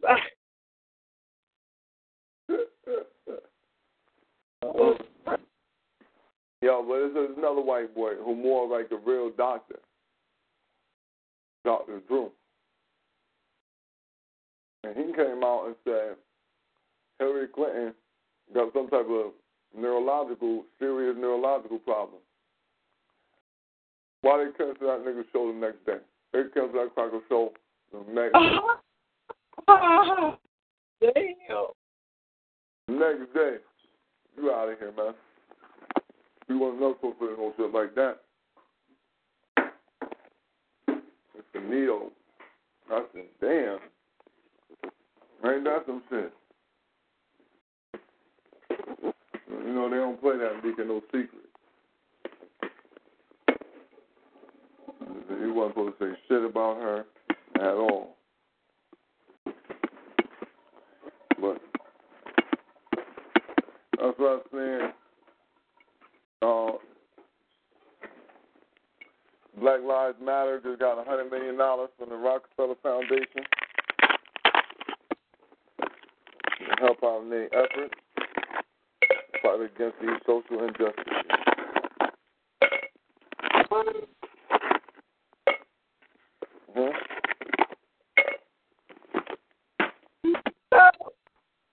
Black Lives Matter got $100 million from the Rockefeller.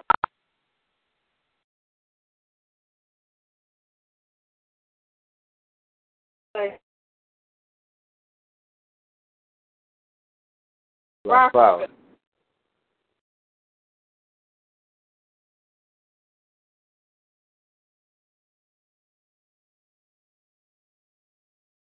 Brother Boy. Sound like his line dropped off. Oh, shit. Yeah, here I am. Muted out. Yeah. All right. No, what did I say? What was the last thing I said?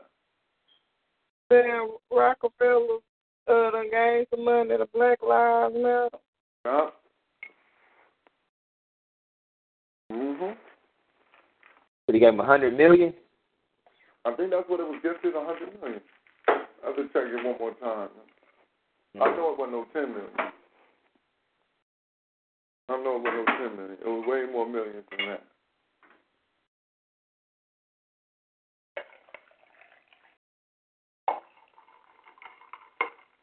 Organization ain't about doing shit for us. That's go right back.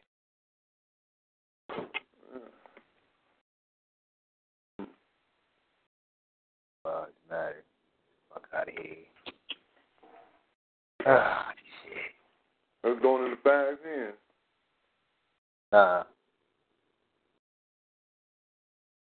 Yeah.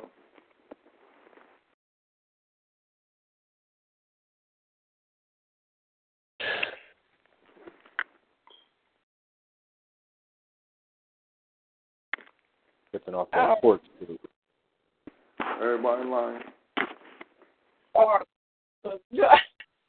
Everybody. Fucked up off that pork move, man. That shit got me fucked up right now. The Dr. Pork. Yeah, man. You fucked up. That's serious right there, man. Everybody telling me this other shit, man. When you hear, you listen to the conversation. You know it's real. The real shit is like this nigga organization is still out here.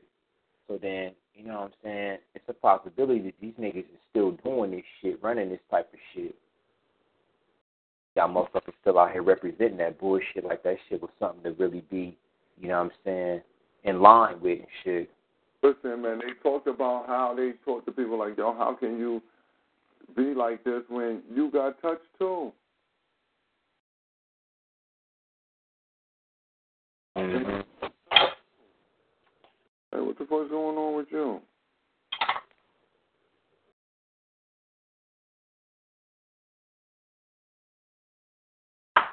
And that's the real shit. How can you get touched too? Like it's nothing. So when somebody says something, you're like, nah. Excuse me. You're like, nah, I ain't saying nothing. And you grown already. That's why. That's why so many people come out as adults together. You was playing that, bro, B. I'm listening to that shit, and I'm thinking this is fucking Nation of Islam. You know what I'm saying? But just listening to it, I wouldn't be surprised if shit like that was going on within the nation. When you seeing what the shit happened with Elijah.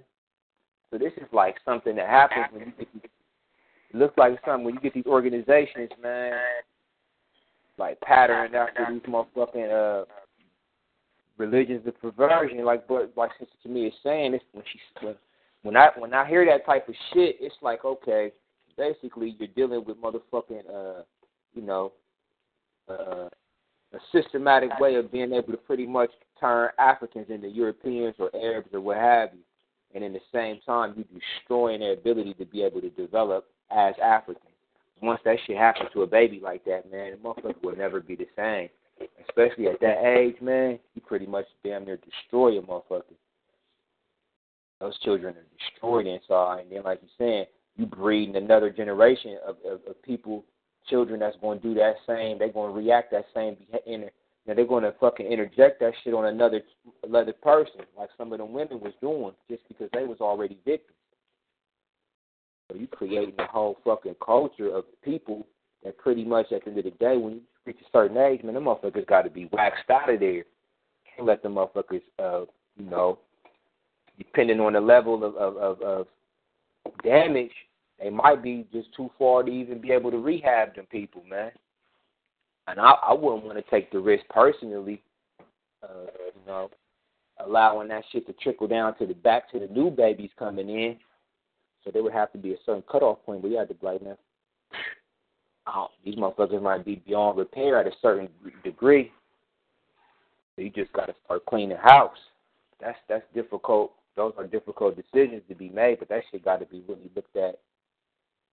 So where do you cut it off to where that behavior does not affect the next generation of babies coming through? My perspective, man, that shit is wild. God damn. I don't think it's like no easy way, like no right way to do this shit. You know what I'm saying? That shit's crazy. Beyond crazy. Beyond crazy. You know, this is shit that we got going on in the community that nobody want to talk about. They want to try to cover it up, make it seem like it's something else when it's not. Feel me? It's that dumb shit KRS-One was saying, talking that bullshit about all your leadership is above, you know what I'm saying, basically being checked. All this dumb shit. Which tells you, motherfucker who talk like that, man, that's co-conspirator type of a response. Somebody who was involved in shit like that.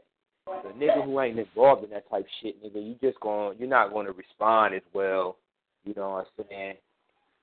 Well, if you don't like that, then leave hip hop alone, or Bam made hip hop this and that, man. Fuck all that shit, man. At the end of the day, that shit has no relevance when you look at this man's conduct. If that shit to be true, which more than likely the shit is, I mean, that shit gotta be addressed. Aside from any other motherfucking thing this motherfucker have ever done, bro. You know what I'm saying? That shit don't really matter. You done scrubbed it because all them lessons is there.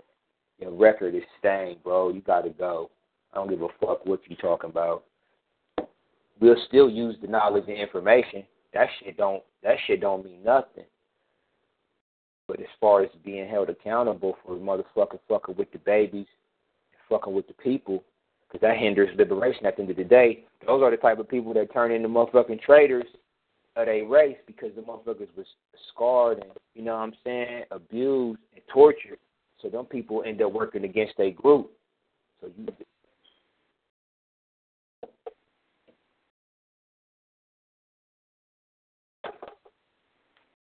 Not, you know what I mean, not all of them and shit. It's a fucked up situation, man. Because you got to decide, like, where you start cleaning the house at, man. That's just some fucked up shit. But at first, you start with the leadership. So anybody that was running shit with Port that's still up out there, man, them niggas is supposed to be on the auction block like they're supposed to be. You know what I'm saying? Niggas are supposed to be at their motherfucking residence, checking niggas, finding out what was going on. It's supposed to be a thorough-ass investigation. Outside it, like, fuck the motherfucking police and all that shit. Fuck the white man's bullshit. That's some homegrown shit that need to be done.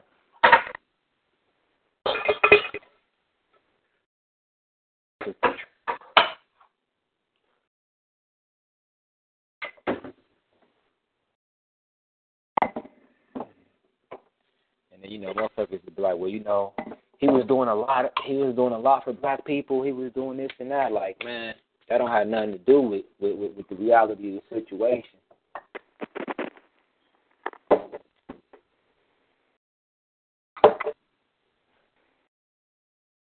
But I don't know. I'm falling back, man. I'm just listening. She got me fucked up though. No, you told us, man, it's a whole sad situation. Sad situation. Who knows what to come of it? Like I said, I feel like watching another album. I got in here about a little late. No doubt. Nah, man, running. Keeping my feet locked to the ground. What's up with the programs? Y'all laid it down this weekend? Yeah. Black business exposure. People seeing what we're doing. A lot of that. No doubt. That's Black Powers. I'm here some positive shit. That shit that fucked me up, man. Yeah.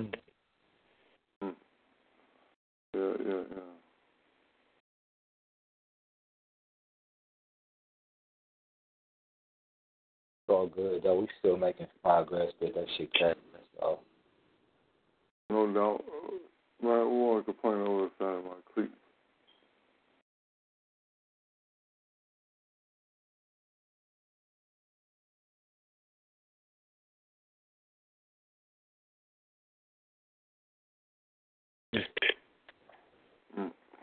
All right, now. Well, family, we're going to put this thing on the rock. Let's see.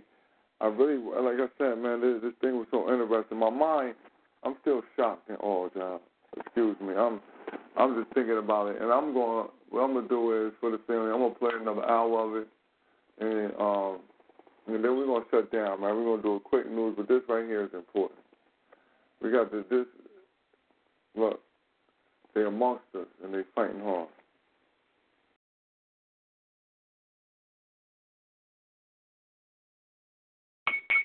Is that okay?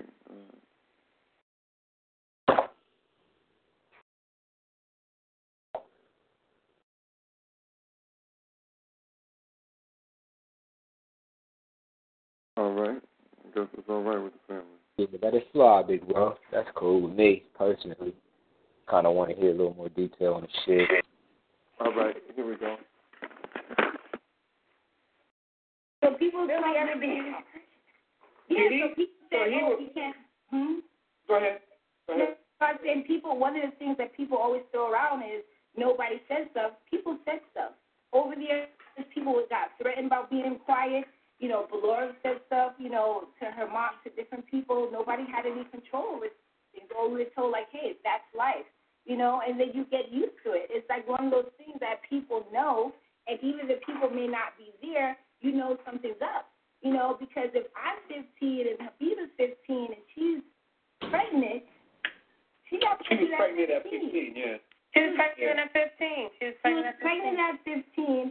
And sometimes when I think about it, and I remember that he was upset with her for getting pregnant, as if she put the sperm into her vagina herself.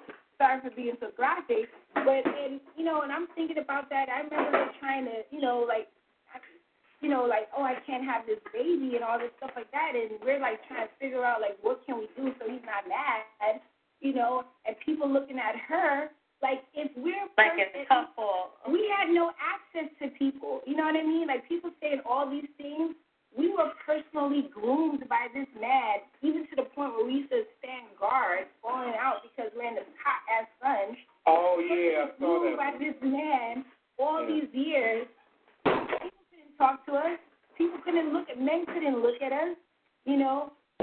The boys our age, they were told, oh, you know, like one of the, some of us like some of the boys, and he's like, oh, they don't want to talk to you, and they stopped talking to us, and I was like, wow. And one of the boys I ran into like years later, and I was like, you know, in conversation, like, why did you guys stop, you know, like you just stopped talking to us, we were friends and everything like that, and he told me, he said the brother came to him and a few of the boys and said.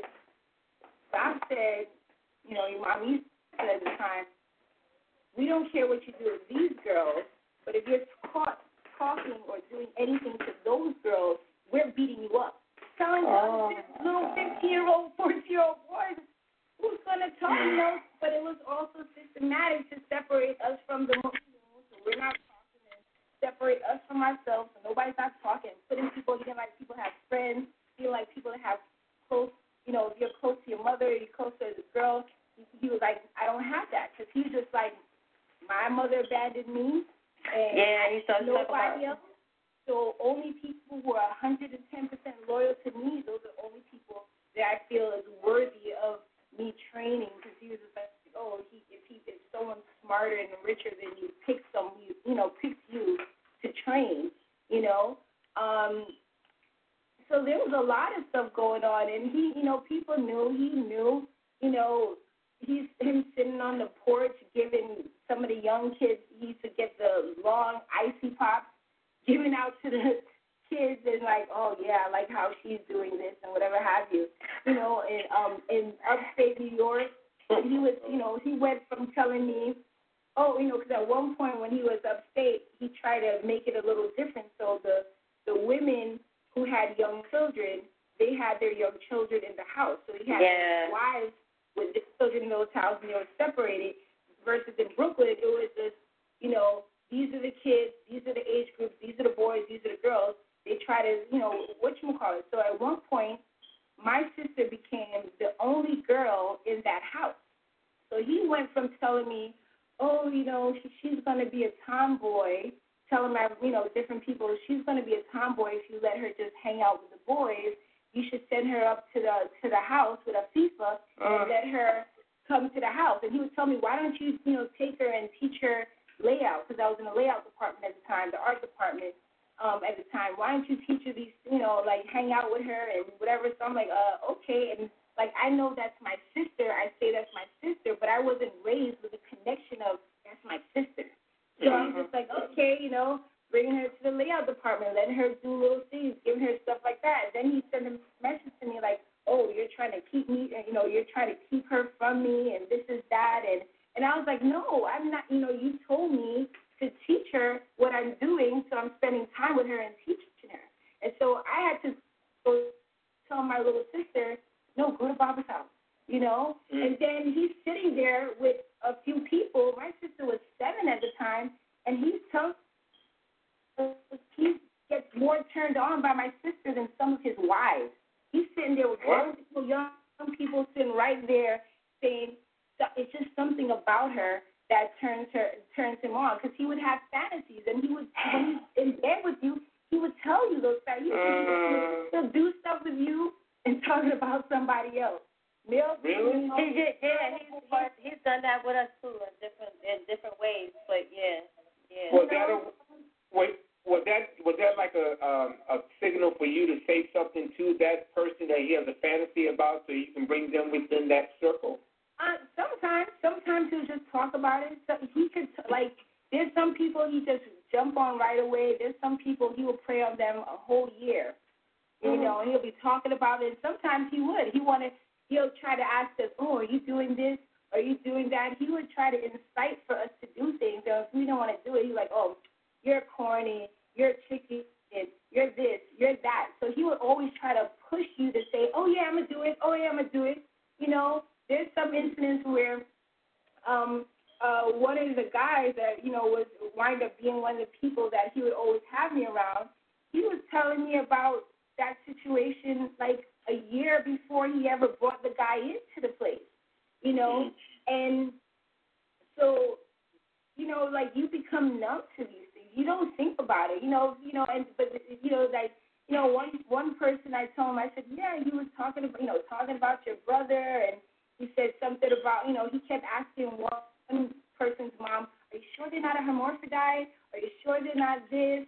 I remember him saying, about my brother one time, saying like, oh, he may be gay, so you need to find somebody to do something to him, find an adult to do, a woman, one of the to him, so he doesn't turn out gay, but it's all just to, and you're having this conversation, so it's just like, and I think that's also part of that thing of people don't want to talk about it, because even if they were not there physically in the bedroom, when you really look at it, he said a lot of things, and people knew, people would know, and people did say there was this Korean lady came in.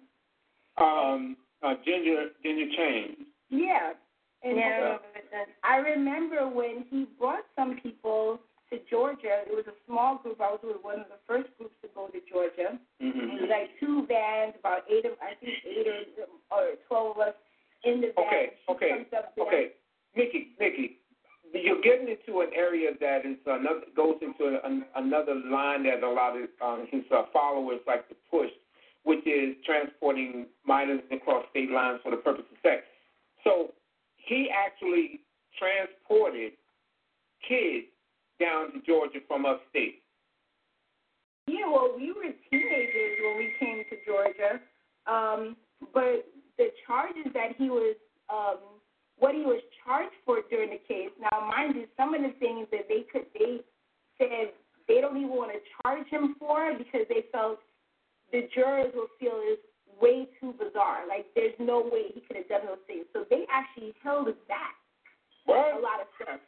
So as much things came out in the courtroom, which still was not everything, some things didn't even come into the courtroom that was discussed because there was just like nobody's going to comprehend that this man is doing all this. So the thing that he was charged with, because what he started doing is he would have these trips to Disney World where he would take people. But he would take groups of people and go to Disney World for the weekend and come back. And, of course, he's having sex with these people. So quite often there was a couple of times where he brought some of the kids. I remember there was a time where, my sister, she started, I guess, her own way of trying to hopefully not get picked, because what he would do sometimes is saying, oh, these girls are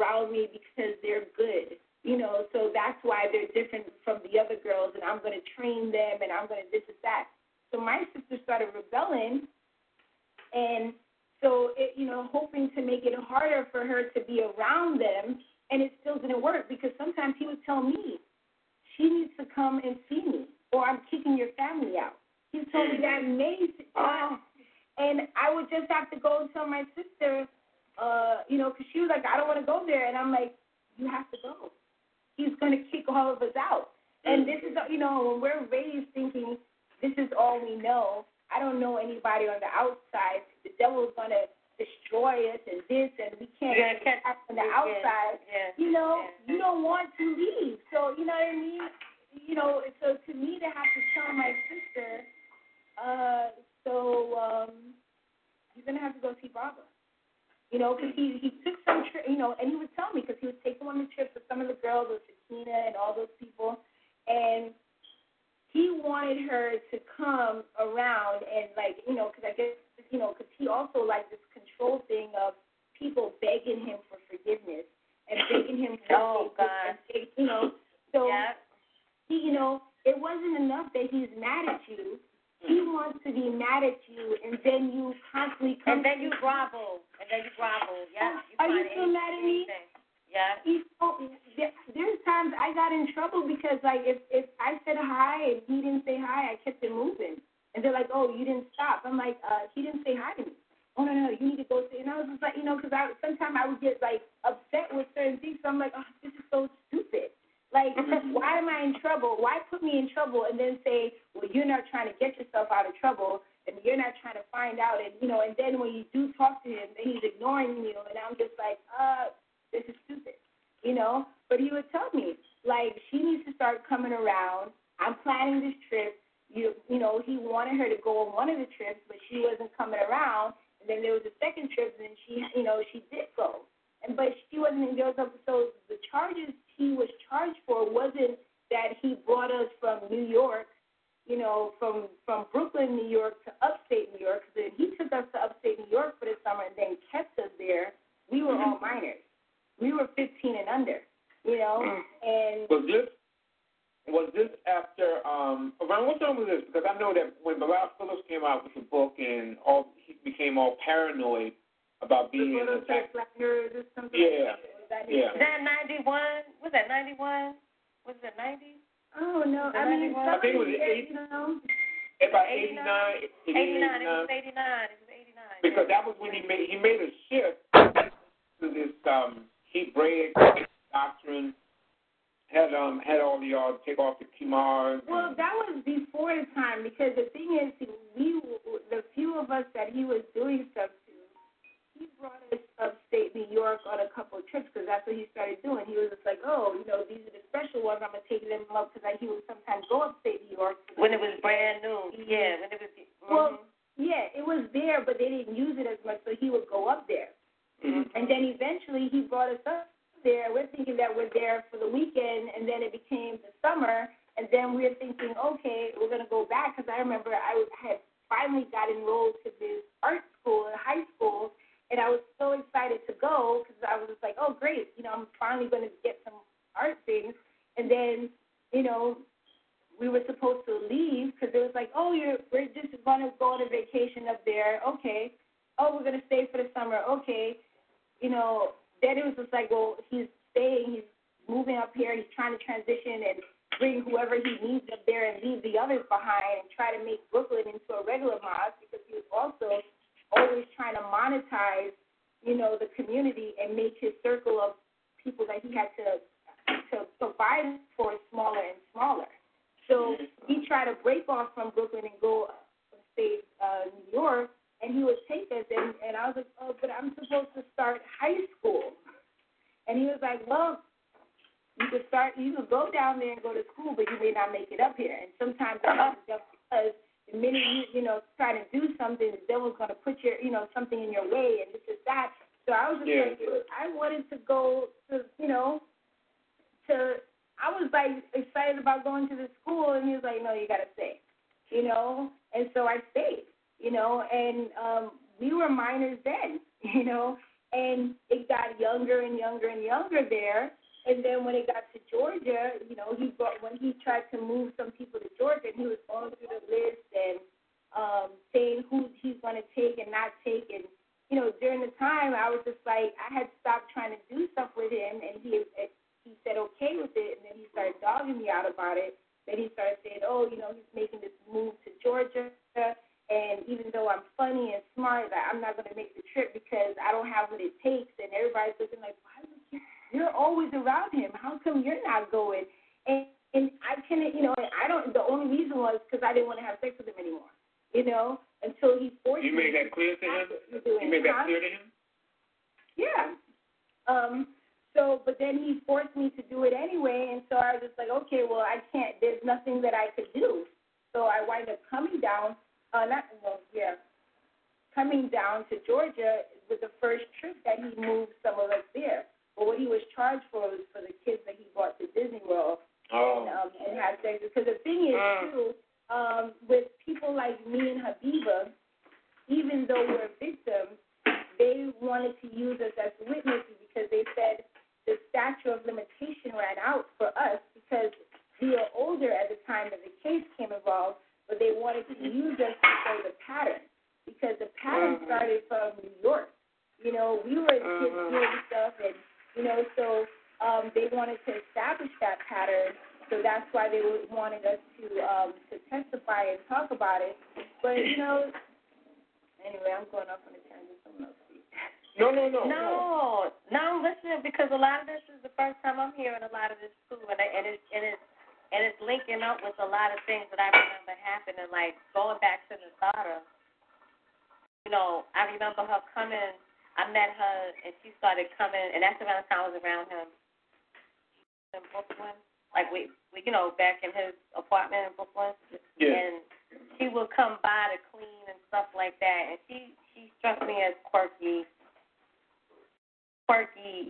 Like one time we were cleaning, and he had this thing she called, it was like a talking head, and she called it Zoltron or something. I don't know what it was, but it was talk.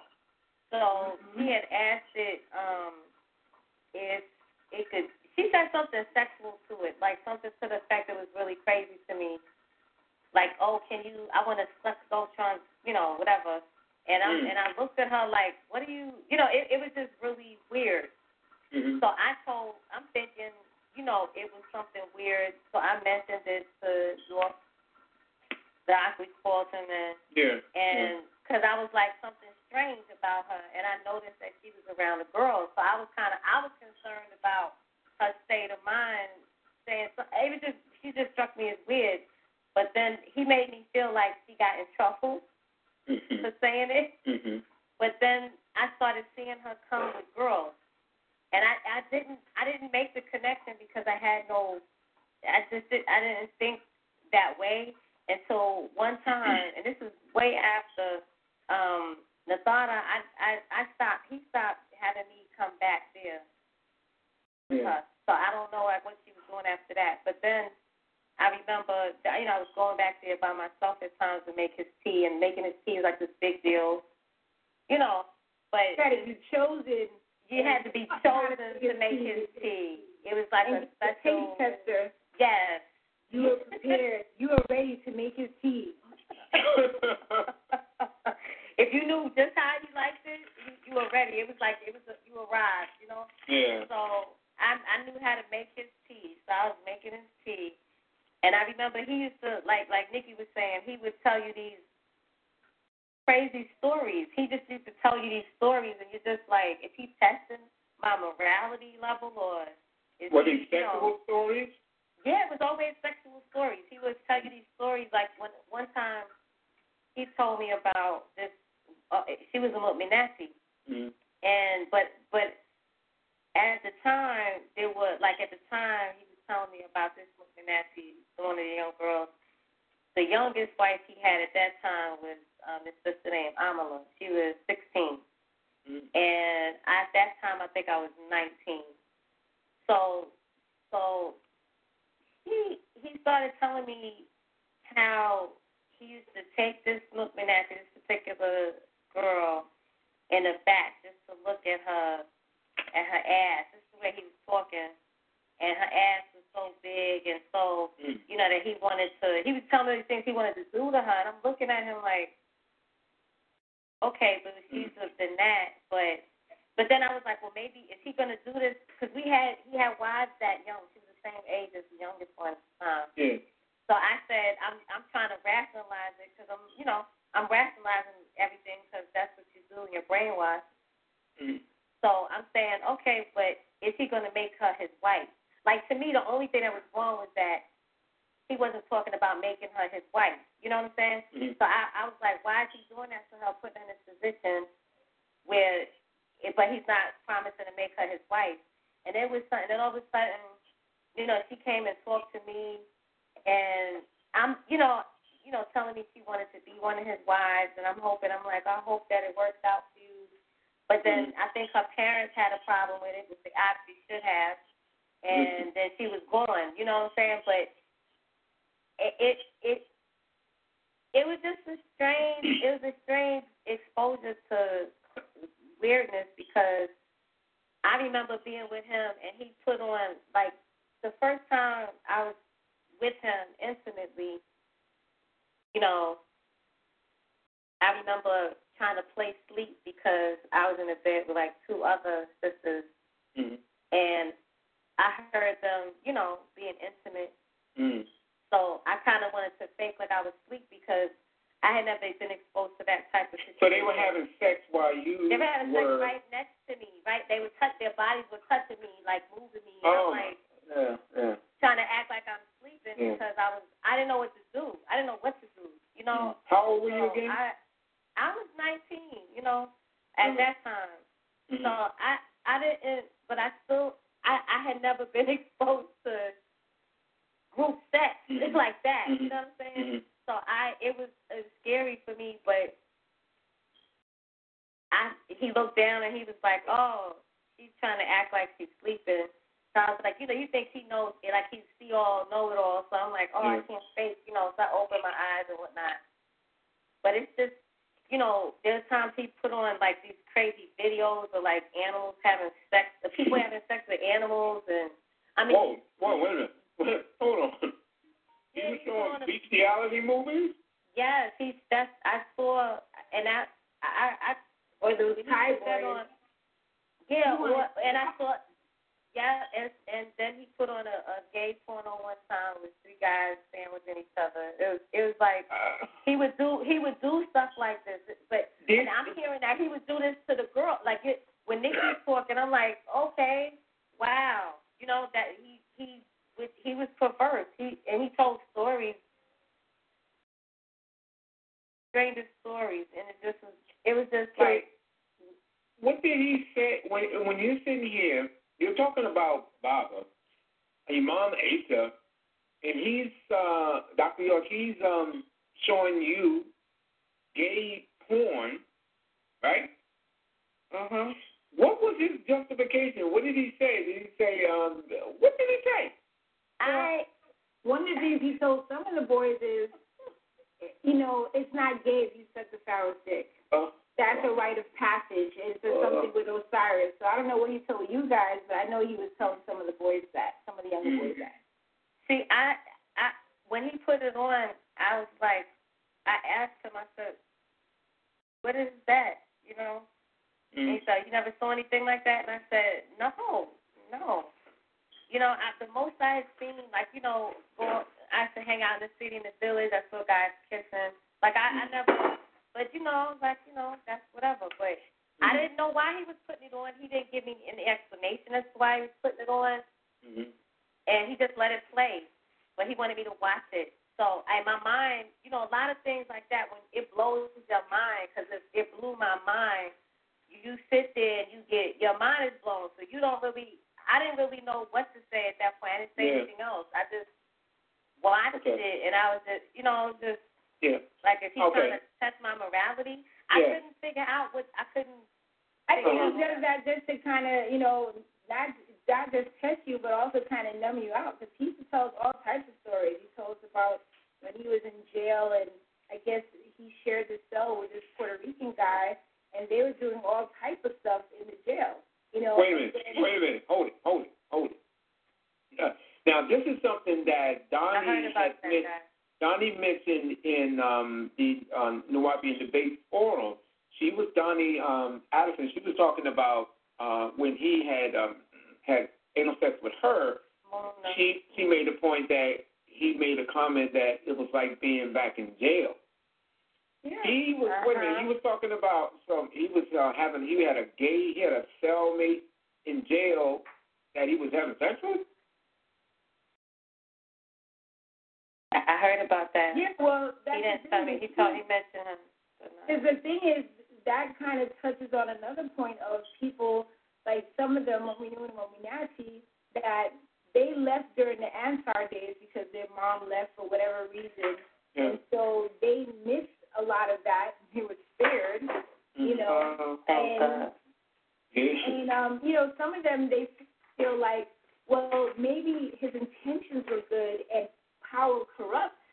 But to me, he was always corrupt. Like, he would tell he us, was always, yeah, because like back in Brooklyn, and we would have meetings with the Mukminun and Mukminachi, and he would tell us how back in the days before the community was a community, when it was starting, how they used to go and rob colleges and stick up people to get money, and they robbed, you know, the publication department, they needed typewriters, so they robbed a college, got all of the typewriters. And then they brought him and the brothers did this, brought it back, and the sister's like, well, it needs ribbon. So they went back, robbed another college, brought the ribbon back, that's the wrong ribbon. So they go back in another college, and then he used to tell us, like, how, you know, back when he was in some hood, and I guess he had some nickname of Crazy Horse and all that, how him and his friends, they would sometimes, you know, they'll see a white guy, invite him to a party, and, of course, the white guy's thinking, oh, you know, these cool black brothers trying to, like, hang with me.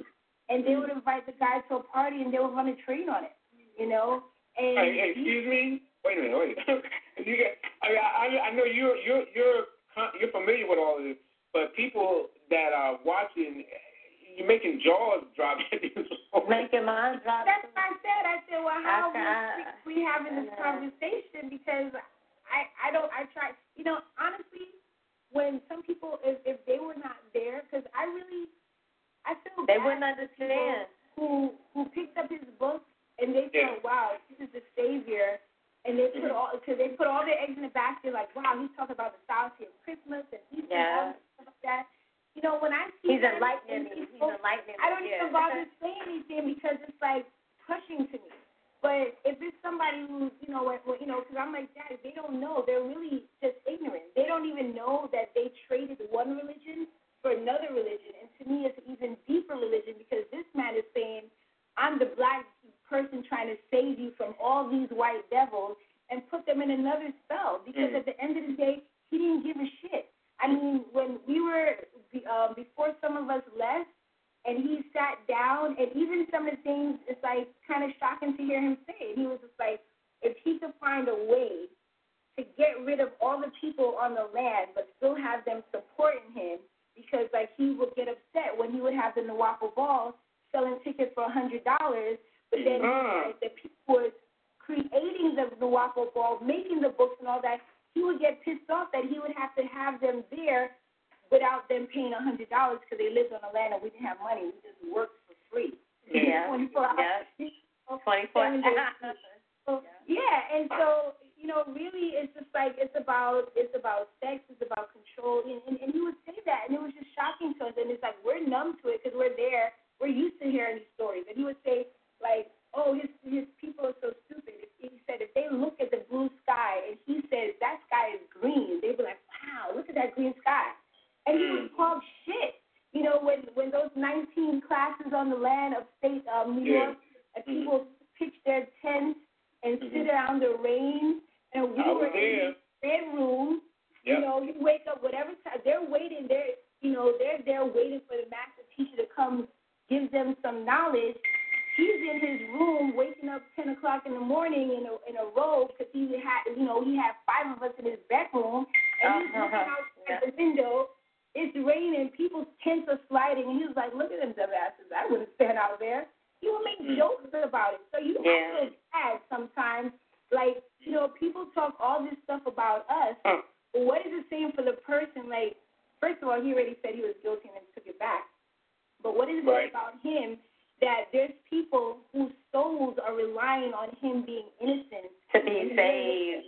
And not even that, like everything, it's just like, so yeah, he would tell us those stories. He would talk about running trains on people. He told us one story about back in his day, him and some guys, they would like grab women off the street, take them up to the rooftop, and run trains on the woman. And he said one guy, one incident happened that they were running a train. This guy gets up to have sex with this woman, realizes it's his mother, and jumps on her.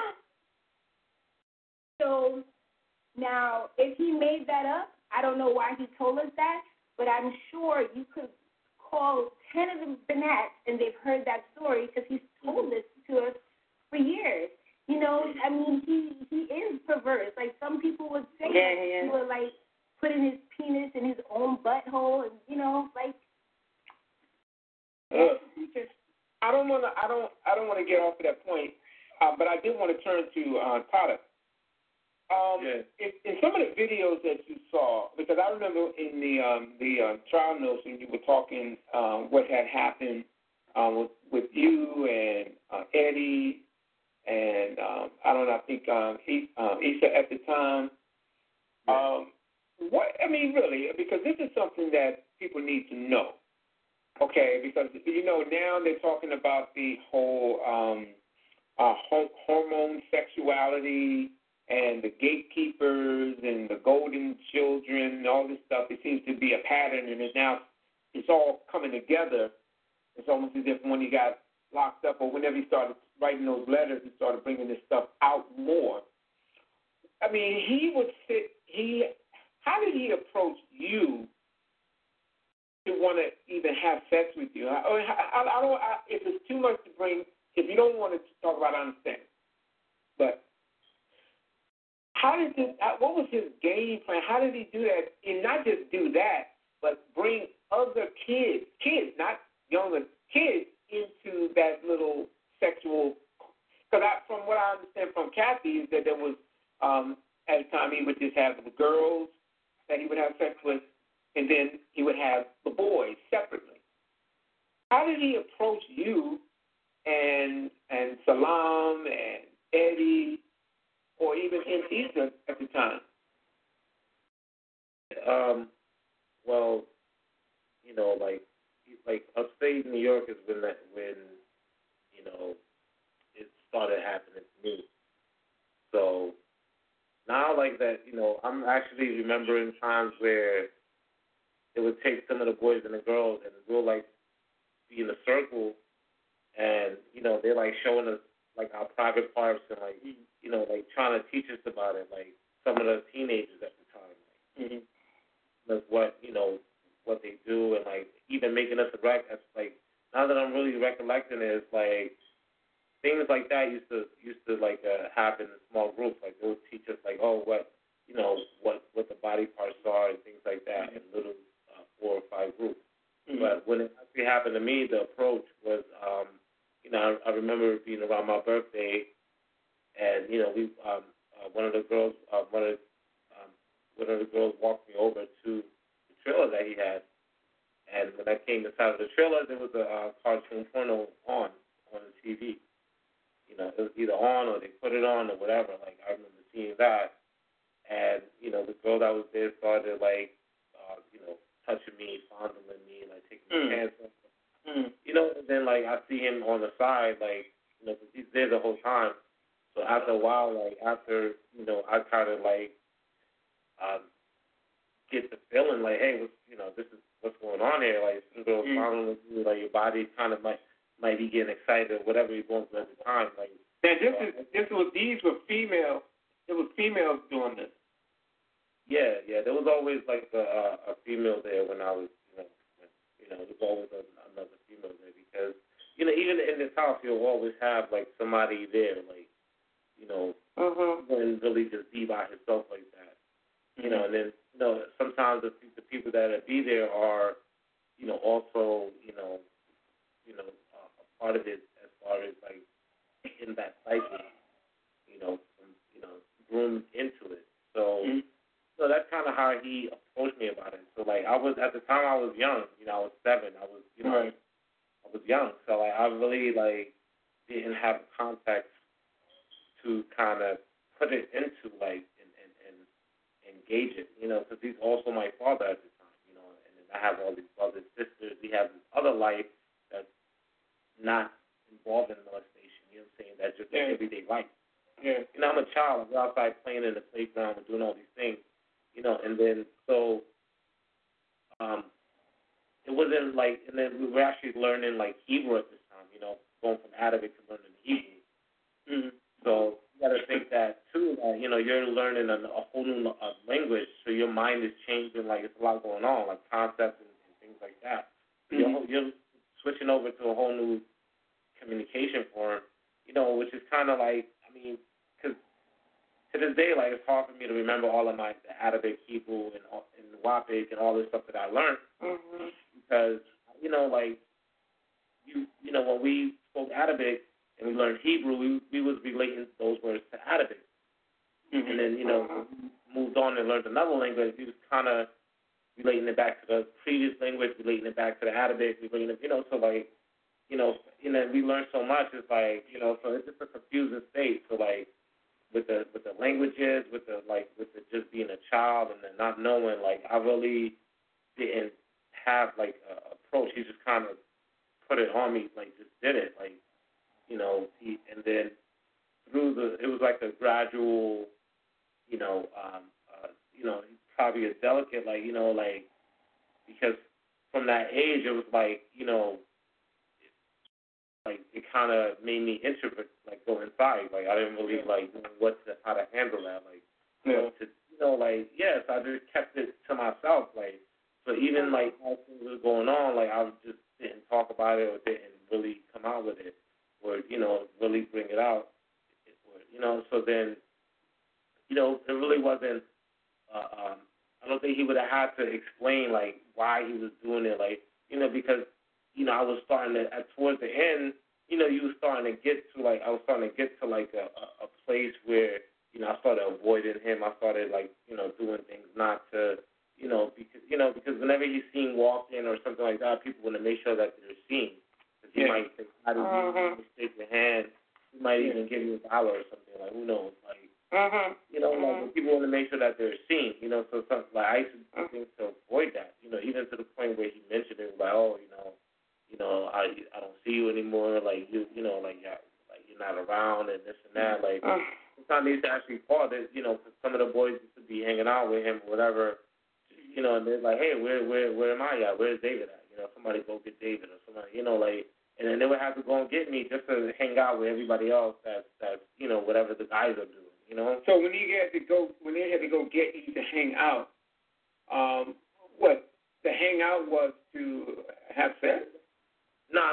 Let me make it clear. Like, I mean, okay. You know, so sometimes he'll be like hanging out the office, and then some of the younger boys, or some, because sometimes it's like, if it's a majority of boys or men around him, then the women may not necessarily be right there at that, wherever he's at, you know? So it's like sometimes he was around women, sometimes he was around men, like with the guys or with the girls.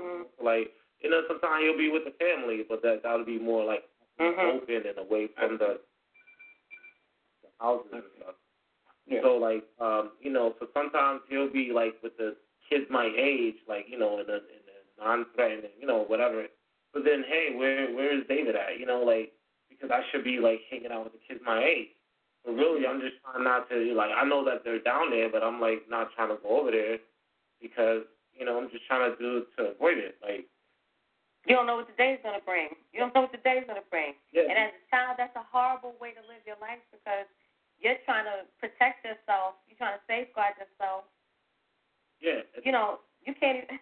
Yeah, and a lot of time when kids will see him, like, he'll probably give you candy or he'll give you, like, you know, whatever, like, and they'll be like, oh, I got this from Baba, and then, like, so you know, it makes you want to, like, see him or, like, oh, let me see if I can get one. Let me see if I can get, you know, sometimes you just give us $1 or something, like, and, you know, as kids, you think that that's a lot of money or something. So, like, oh, look what Baba gave me, look what he gave us, like, and, you know, so, like, even one time there was some kids that, some of us got some fishing rods. And, you know, so, like, I didn't get a fishing rod, so he, like, handed him out, whatever the case. But, you know, so I was like, he was like, oh, you know, you wasn't, you if you come around more. If you was around. Yeah, like hey, you don't be around or whatever. So like, so like hey, like, so like as I was getting older, I started trying to do things to avoid the situation. But I think that because I was young and because it was like, a gradual thing for me, like the impact of it, like just trying to gradually like ease me into it, like that he really didn't have to explain or whatever, like because once it started from the beginning, it just kept that cycle, like it was always a girl there. Sometimes it'd be another boy, but it was always a girl there, and then like to talk about that too, because sometimes there'll be like any one of 3 other boys that was involved, like when I that I saw around myself, and sometimes with the one that was the oldest, like he'll either send them to tell us to come down there and we'll both go down there, and even eventually to like trying to get them to scout for other boys that might like not say something, or that might be that's like older because they didn't have time to groom them all the way, but that might be still susceptible to being in that circle, like and like I didn't bring nobody per se, but like they try to get me to get somebody's little brother, like to try to tell him to like, hey, come over and come visit him, and basically like the next time that we're gonna go down there, that we're gonna bring him down there with us,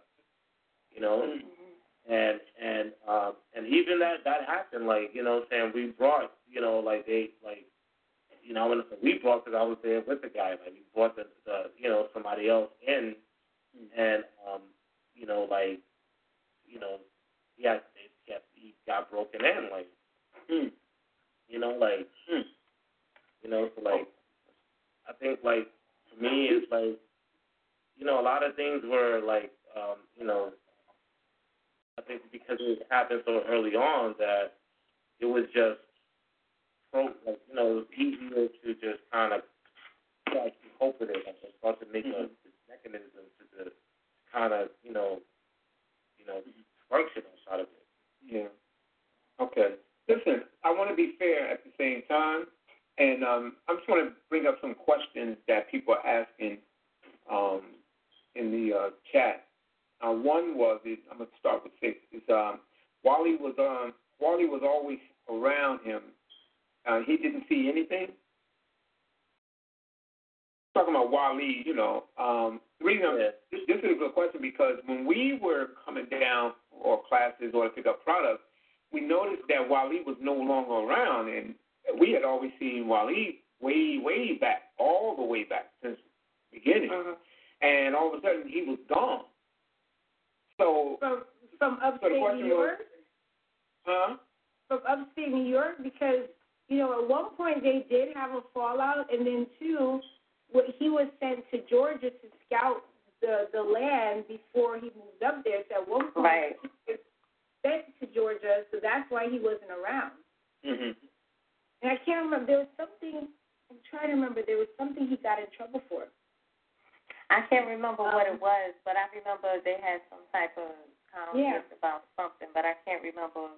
Yeah, they had a conflict, I can't remember what it was. And he was sent to Georgia, and he came back. At some point he came around, and he was around because when we were going upstate New York, he was there. Like, he was his right-hand man. He was his driver. And so when we did trips from Brooklyn to upstate New York, Wally was with us. And when he would have us and basically had us over the summer upstate New York, and we would go places while he was with us. Yeah, I see. Okay, here's one for you, Ruby. It says, I said, so Ruby left the community. She still didn't say anything to the authorities. Just curious. This is from Black Side. But I hear that a lot when you talk about your book. No, I hear that a lot too. A lot of people say, "Why didn't you say anything?" But when it's hard when you're brainwashed and you come out. Other people that weren't they don't understand the mindset that you're in, because even though I left under shocking circumstances, there were times where I wrote to come back because I was so afraid to be in the dunya. I was so afraid to, live out there. And then I was afraid I still felt like he gets you into this mode where you still have to protect, that situation. And so you're thinking like, well, and then who do I say it to? I didn't think about even contacting the authorities. That was like it wasn't even a thought. And the only thing that I can attribute it to is being brainwashed. It wasn't even a thought in my mind, which I'm ashamed of, but I didn't come to that reality. When I found out that he got locked up for child sexual abuse, that I wasn't surprised. I was surprised that somebody said something, and I was surprised that it got to the FBI. I didn't even think, and I really don't have other than being brainwashed. It wasn't that I picked an opportune time to say something, because a lot of people think, like the brother Polite had mentioned, well, how come everybody just says them at the same time, and, like it was an orchestrated event. Some people perceive it that way, but, I asked myself that question. Why didn't I think to say something? Why didn't I think?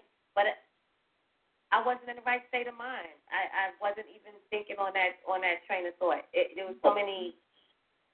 I want to add two things to it, because I do hear that, and a lot of that is just really based on simplistic ignorance. Because, like, I'm actually in therapy for the first time ever in life, and my therapist showed me a lot of things. And when she showed me all these things, it's the same pattern, And people are trained; they're fearful. Nobody wants to be the one to say something. He has the control. I remember being up in Georgia, and he was giving a speech to the brothers, basically calling them punks, because when he was having problems with Sheriff Sills, he said the difference between the Ansar brothers and the new brothers, he didn't have to tell somebody, go handle that. If there was somebody with a problem in Brooklyn, they would have come up gone, dead, in the hospital with broken bones. So whether he said something or not, they were just handled. Where the newer brothers, he used to always talk shit about them, talking about their punks and this and that. Now, also, when you have stuff like that, people are living in fear and shame. Nobody wants to talk about it. You think it's comfortable getting up on a stand and someone, cross-examining me and saying things like that. People don't want to say nothing. But I do know, years ago, I used to have a YouTube channel that was not connected to my name. And, because to me, I'm kind of jaded. Like, I've been saying something. I've been on chat groups and this and that. People may not know it's me, but I've been there all along. So when I had a YouTube channel under a different alias, a different name for myself, and I had some of the Montel show and things like that up there, and when people come on there, I would go to bat with each one of them. And it's just like, every time I started talking, by the stuff I was saying, either they would think I was a dude, or they were like, oh, who you are, trying to figure out who I am. I also had people messaging me. People started saying, he did this to me too. And I never said anything. One person, this lady, I don't even know who she is, because, it's YouTube. People don't sign up with their real name. She sent me a message saying that she moved in Brooklyn with a husband and pregnant, and Doc was trying to get with her, and she was just like blown away, like, why would he do this? Like, and so when people are faced with that, they don't say anything. The same thing with Bill Cosby or African Mumbai. People don't want to say anything when it's because who wants to be the one to say, oh, this leader is doing these things? And then who's going to believe you? Exactly. You don't even know people are going to believe you. When you say something, then all of a sudden you're trying to take down a black leader and all this stuff like that. But it's just like, think for a minute. Like, take away his name, put somebody else's name, take away the victim name, put your kid's name. And how would you read that story? Would you feel the same way if you took out his name? most people would have to say they can't say that. If that was their child who said, he did this to me, are you going to, say your kid's a devil? If it was somebody else that you wasn't fond of because, he's supposed to be the master teacher, would you say these things? And 9 times out of 10, they would have a whole other different attitude. And it was interesting how some of them get, mad about the African Bombada situation, but they haven't come to grips with the Doc situation. And when the trial happened, and you got a whole bunch of kids, minors, who are saying, oh, in his bedroom, he had this stuffed animal, he had this thing, this, that. And if you have 10 kids describing exactly to the T what this man has in his bedroom, how is how did that come up? Why would they be in his bedroom like that? Like the Pink Panther doll?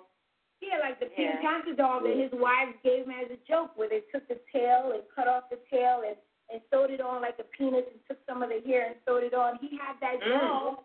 Yeah. The kids they put hair on it. Yeah, they cubic chairs. So they know his perversion, and so they did it as a gift for him, like way back in the day. As a funny thing, they took the tail, they cut a piece of the tail from the Pink Panther and some of the hair, and they made it like a penis. So he had it in his bedroom, from Brooklyn to upstate New York to Georgia. So when kids are going on the stand saying, I seen this Pink Panther doll, I seen this, leopard print blanket, and when the cops who go in and raid and they go and confiscate everything from his bedroom, and what do they find? The Pink Panther doll, this blanket, like, come on. It doesn't, like, they want to be trapped in this thing. And when someone says something, then all of a sudden it empowers someone else to say, maybe I should say something. Because there's people who say, like, I'm so glad you said something. They may not publicly say it, but they're like, oh, man, or they're just, and the thing is, with all the people that I know it happened to, unfortunately, there's way more that never said anything. Because they left, when they were younger or whatever have you, and they're afraid to say something. They don't want to be looked at. So we get the scorn for coming up and saying what happened to us, or we get the scorn with saying, you were there. I saw you. You did this. Remember? No, I didn't do this, And so, people say that, but that's also the nature of trauma and abuse. And when you're talking about being programmed and all that, when I left, I was just like, someone told me, oh, that's the cult. And I'm like, no. I gave the doc answer. No, it's culture. And then someone handed me, it's not a cult, it's culture. That's what I'm programmed to say. Until someone handed me 5 different cult documentaries from different places, and I'm like, wow, this sounds like home. Even when we went on the Dr. Phil show, there was a white family that were also from a cult, some other religious white cult, and I'm sitting there next to my brother, because there was 2 stories. They went up first, and then we talked afterwards. And I'm sitting there like, damn, this sounds just like the mosque. We're thinking we're in this unique situation, and this plays, it plays to the T cult mentality. When I'm looking at videos where people take, some people, just based on the trauma of it, when you're talking about molestation and all that, and a lot of times it's someone that there's this dynamic that the person doesn't want to say, regardless of if they have fame or whatever have you. The child doesn't want to say, because first of all, there's this dynamic of, that's my dad, I love him, but he's doing these things. He's the reason why my butt hurts, but he's my dad, or he's the reason, because even me, people, I wrote to him, right there, telling him whatever have you, but still nothing happened. Or when you do say something, or it comes out whatever, and it's just hushed, and, people used to say back in the day, he should have been judged by his community. The community was keeping it going. Nobody was talking. Nobody was say nothing. It came up. Which parents rallied up and say, you know what, these rumors. I remember in Georgia, because he used to try to tell us how we're misfits and all this stuff like that. We're so fucked up, and he's wants to help us, whatever. So he called himself giving us therapy class with the Nats. So there was a certain time that we would meet with him, and he was like, oh, talk to him. But it's like, how are you going to talk to him? And he's the real reason you got a problem. But anyway, he would actually tell us to our face. He said, your parents don't love you guys because they know what, whatever, if there's rumors going on that I'm having sex with the Banats, and someone says, here, raise my daughter. They don't care. They know. So, for the Banats there, we're like, this is what it is. Nobody's going to say anything. But the minute someone starts saying something, then somebody else grows a pair and like, you know what, I want to say something. I'm tired of being quiet. Because it doesn't go away. It doesn't. In so many parts of your life, it doesn't go away until you finally say something. So when someone else says something, or when someone finally removes themselves so far from that brainwashing that they wake up and say, what were we, what was going on? I really opened a door and jumped from the front door to the steps because I didn't want to step in sewer water. Like, how is that okay? Mm-hmm. How is that okay with the people living there? How is that okay with our parents knowing that was going on? How is that okay? And, and that was one of my things when I was like, my mom one time when because I wanted to leave, and it was this whole thing, and I was just like, this is supposed to be a religious community, but for me, I was always miserable inside. I was, I was suicidal, I was miserable, I didn't know what was going on, why I had to be like, all these little things, and I was just like, how is this supposed to be a holy place? And we're sitting there being miserable, One of the sisters told me, she was a new sister in LaCundia, and she was like, she was like, you guys are so lucky, you guys get to be around Doc all the time. And I was like, your ignorance is lucky. I wish I was just like, like you, but it's just like, I don't have that same because you're right there. You know what I mean? Mm-hmm. You're seeing the man doing what he does, what he did. It's a different experience. And it's like, and I'm thinking about too, I wanted to interject on that, Nikki was the person who and found through that Bill Osinski, the reporter, on the story, and that's how I got back in touch with Nikki. And then after she told me, she was like, yeah, there's a trial going on, and I said I would love to be a witness if they need me, because then I felt, there's a venue, because I just didn't. Yeah, you don't think. Now, some people were very tech savvy, thought about things like that. You're in there and you work on the computer.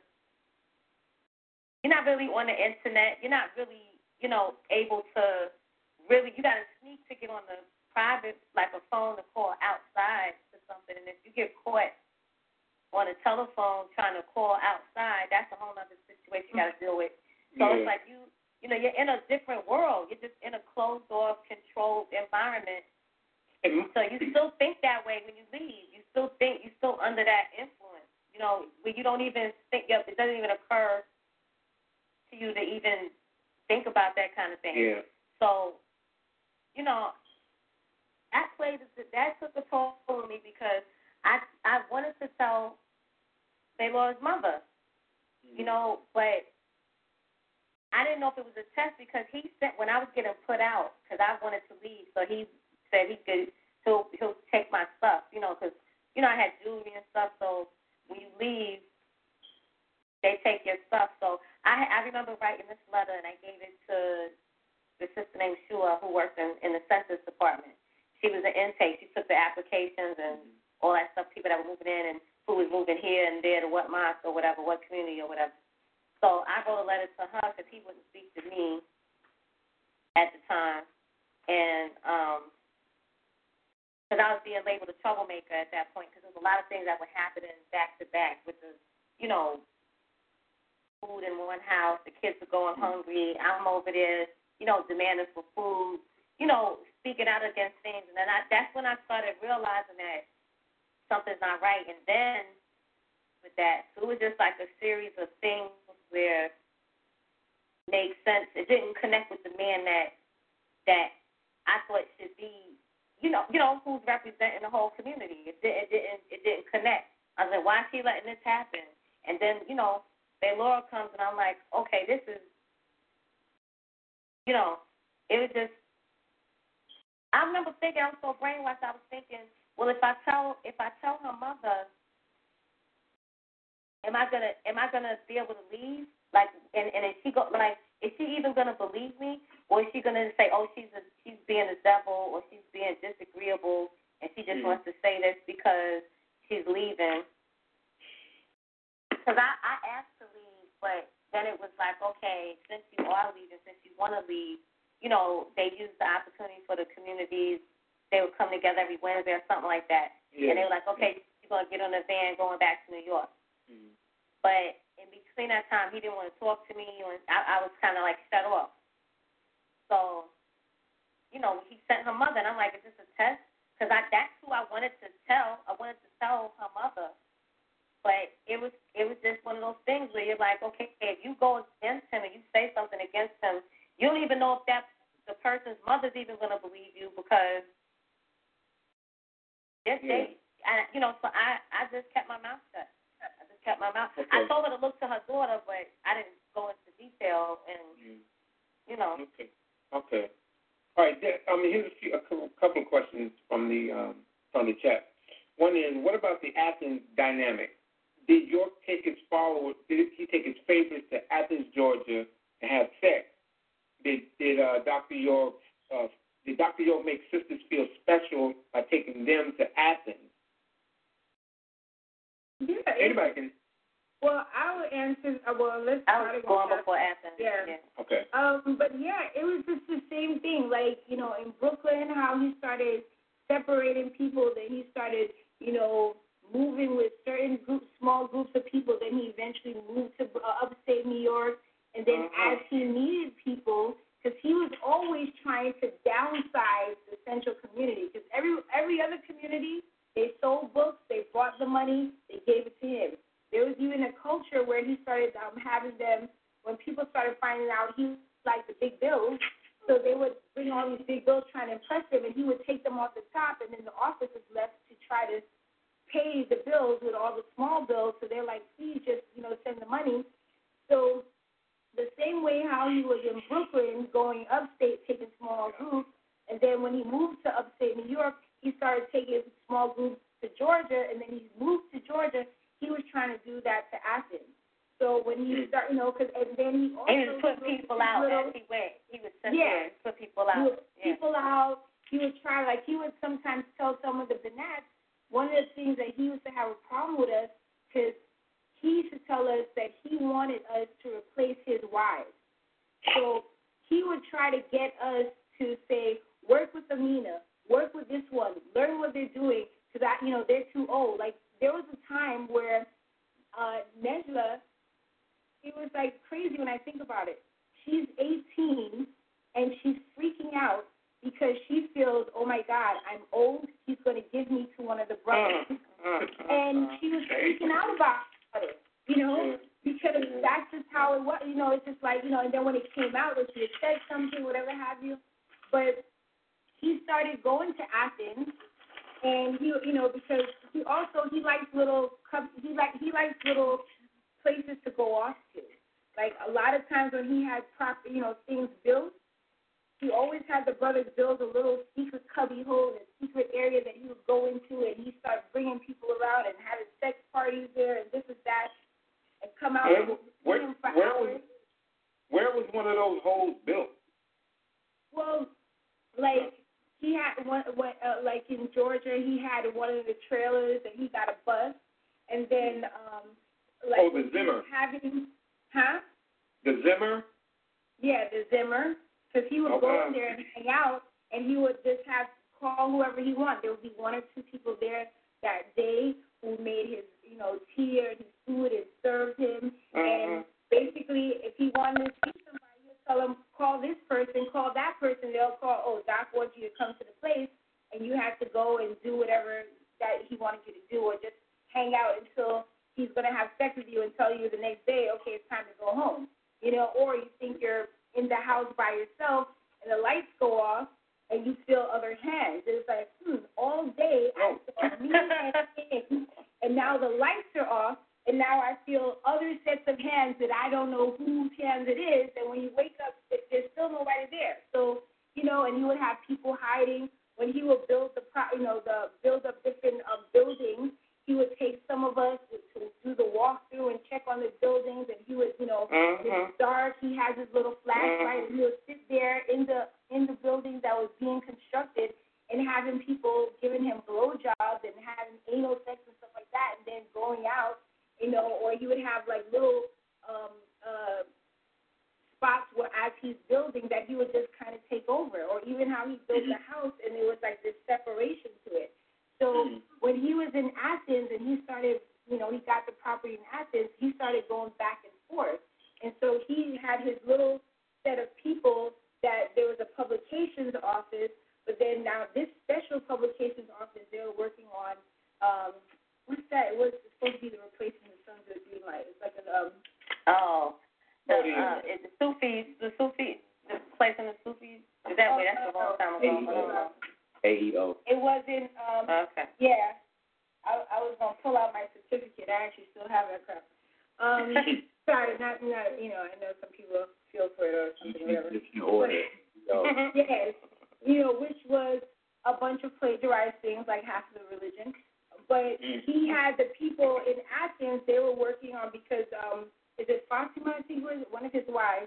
Her father was some form of Black Mason or whatever have you. So he had the honor to. I think he was in a nation or something. Yeah. No, but not just a nation. He was in some form of Masonic thing, because he was in books that's supposed to be secret. Okay, you're talking about Shamila Rich's father. Yeah. That'd be Prince York's mother. Yeah. So he would have. He gave him, because that's what some people did too. To get in his best honor, they want to try to give him stuff. So sometimes people would see a book and they'd be like, oh, man, give it to Pop. And he would take that book, give it to one of us to read, and said, oh, tell me about it. Okay, you type it. Okay, you add something, blah, blah, blah. The book's produced. And when somebody says, hey, this sounds like a book that's such and such, oh, no, the white man stole my stuff. And then we weren't allowed to read nobody else's books. There's another form of this, brainwashing of where you're only getting information from him. There's a whole shelf of books about the occult, Masonic lodges that he's from Brooklyn. He would have trouble with the Masons because he would get his hands on some of their stuff, put it in the doctrine, and when they saw it, they wanted to threaten him, whatever, and then he would have to change stuff. He had us. I used to work in Athens with him, quite a few times, and he took the thing, had to scan the cover, make changes to it, and he put it out as the AEO stuff. One of the Masons get a hand of it, and they sent him a letter that they were going to take him to court unless they sent him a cease and desist letter. And then so they come back and he's like, y'all got to make this look way different than it is now, and we have to change up all these things and send it to print. So when he started going to Athens, so what he would do is sometimes when he wanted to get away, he would take people, whether they were, the women that were working on the books, some of the boys and the girls that were there, and he would take them to Athens and have them there for a few days. People, sometimes there was like a little bus or minivan. Sometimes we were like so squished in that minivan, it's like 15 people trying to fit in the 8 car that people that literally had to lay on someone else because there was not enough space and drive from Georgia to Athens like it's some type of slave ship because he's like, he would send a list. These are the lists of the people coming to Athens. And they would come to the office and say, okay, when we call your name, get ready, you go to Athens. And they, call out the list.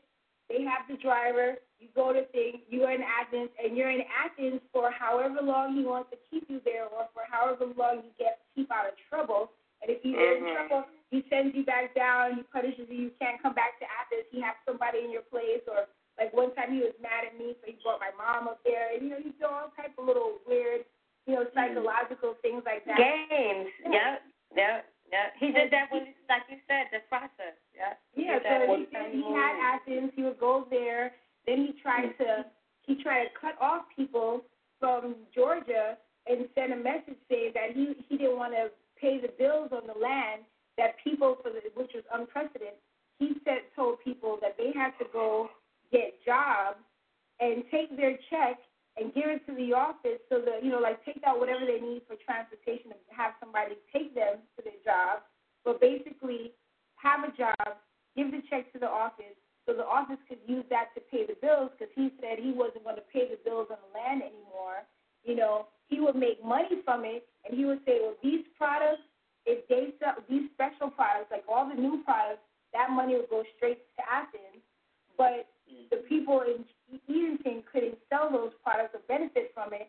So he started just sucking out the blood from, Edenton.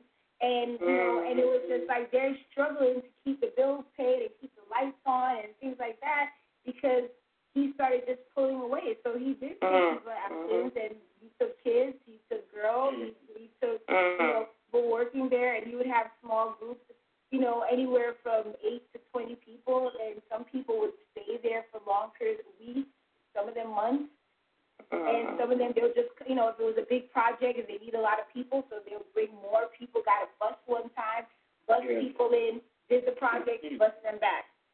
Okay. Yeah, and I just want to say something real quick, because I actually been to Athens as well, and, because a lot of the men couldn't go, particularly go inside the house. Right. In particular. So then they would have some of the boys come up there because they had some IKEA style furniture, like desktops and stuff, to set up the office. So we'll have to go in there and set up the desk and all this stuff where the men couldn't go in. They'll have the boys do that. And also we'll clean. He had a pool, so we'll clean the pools. We'll rake the yard and stuff like that. We'll do chores like that. And then also that. On the property, which he didn't have a permit for, he started building let's call it a tree house. He started building a place on his property, and there was a multi-floor, maybe 2 or 3 floors, like a little guest house type of thing, like a little away place where you have, a game room type of place. You know what I'm saying? And I helped build it from the from the ground, so I would go out there to work on that until I do the chores, certain chores. I wasn't in Athens all the time, but enough to be there to to do those things, and even to from the concrete that they was putting down on the little side mini house that they was building, the little place to go to away from because the house in Athens was an actual house. So it has rooms and hallways and stuff like that.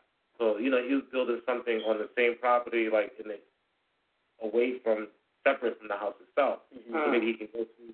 So and it was I think we completed it, or mostly completed it with a mini fridge and a flat, maybe with a couch and marble floors and stuff like that,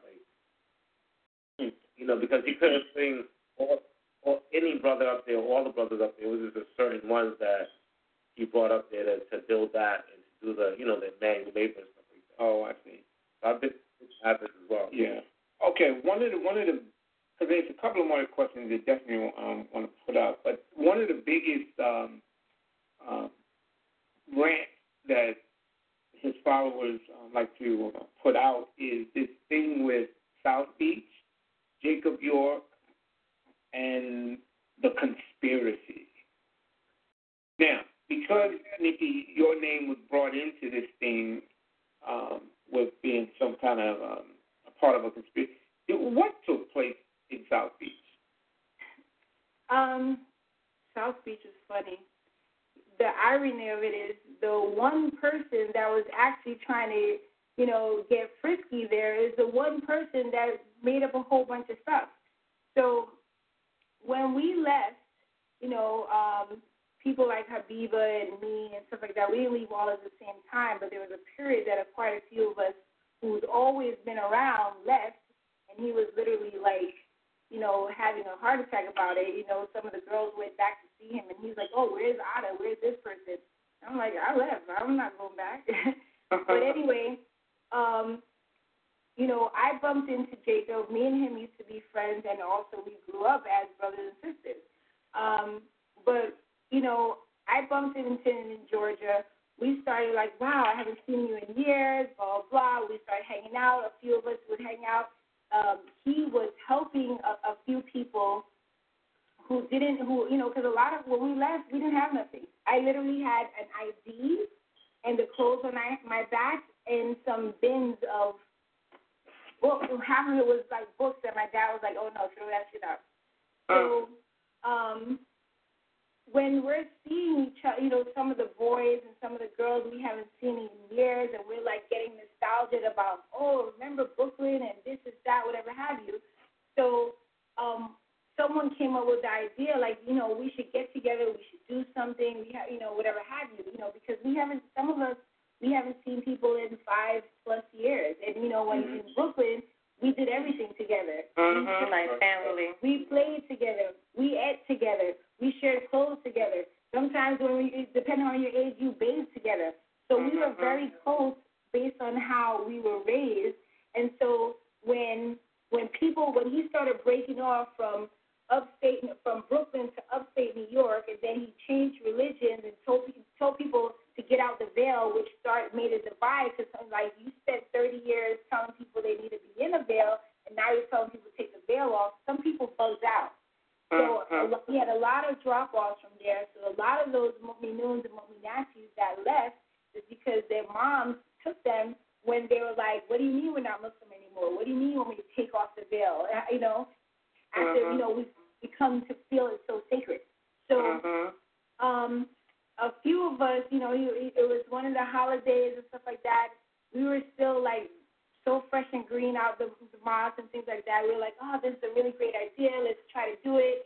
You know, most of us didn't have any money because, again, we were straight from the mosque. So we were trying to chip in our money together. We rented we secured a couple of hotel rooms. And so there was a couple rooms for the guys. There was a couple rooms for the girls.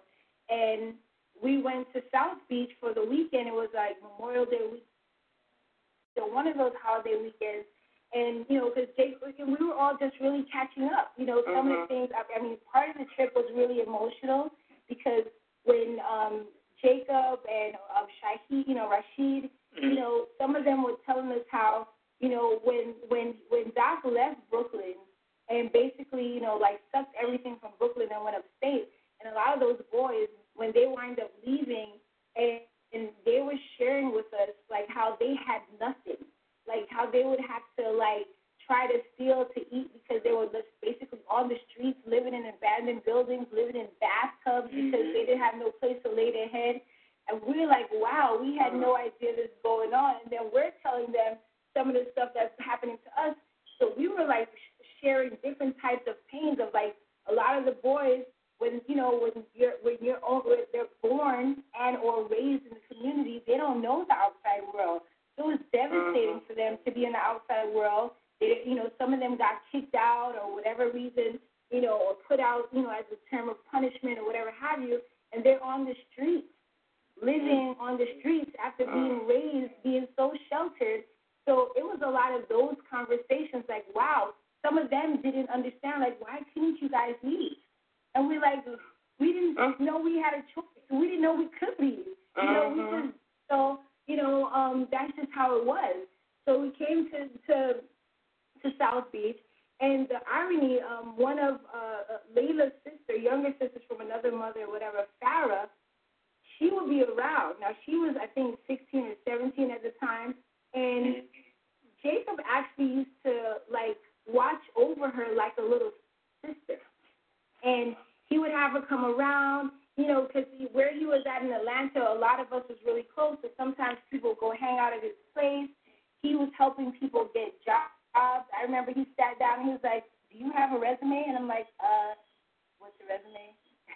You know, he sat down and helped me put together a resume and helped me get my first real job. When I came out, I was at this telemarketing thing that I couldn't do,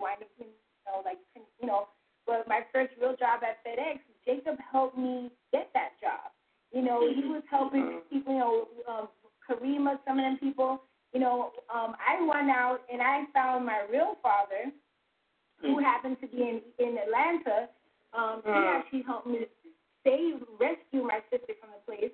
But he was like, you have to live with me. And he was living with his sister. So I lived with my dad. But there was a lot of people, they didn't have nowhere to go. So some people who didn't have anywhere to go, Jacob let them stay there at his place because he was renting some house in Stone Mountain. And he had lots of rooms. And he was like, look, you guys are like family. I don't care. If you want to find a bed or whatever, we catch up there. You know, and so that's how it was. And a lot of us, you know, we're just like, Dad, we miss our brothers. We miss our, you know, our other people that we're raised with. So it's familiarity, too. Like, yeah. So there was like 2 or 3 cars. I think I was with Lemuel's car. We went the next day. For whatever reason, I couldn't go with everybody else. We drove down to Miami, South Beach. We stayed at some hotel, don't remember the name of the hotel, you know, and we just hung out. We went to some clubs. I mean, we're all young. We're like, I see the youngest person was like Sarah or somebody.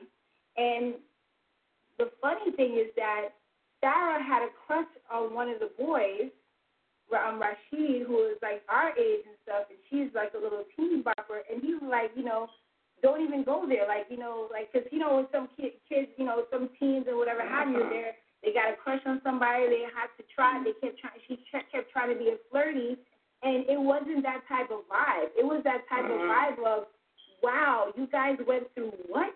Wow, you guys went through what? You know, like, you know, it was one of those type of trips. So, and it wasn't a trip where it was like, we didn't even have co-ed teams. The girls were, you know, the girls had 1 or 2 rooms that they was all sharing in bed. The boys had 1 or 2 rooms that they was all sharing. So now we're just having fun, checking out some parties, going to the beach, whatever have you, catching up. One morning, you know, being silly, you wake up, go knock on other people's bed. You know, they're not up. We're, you know, not being silly. People taking pictures because we haven't seen each other in years.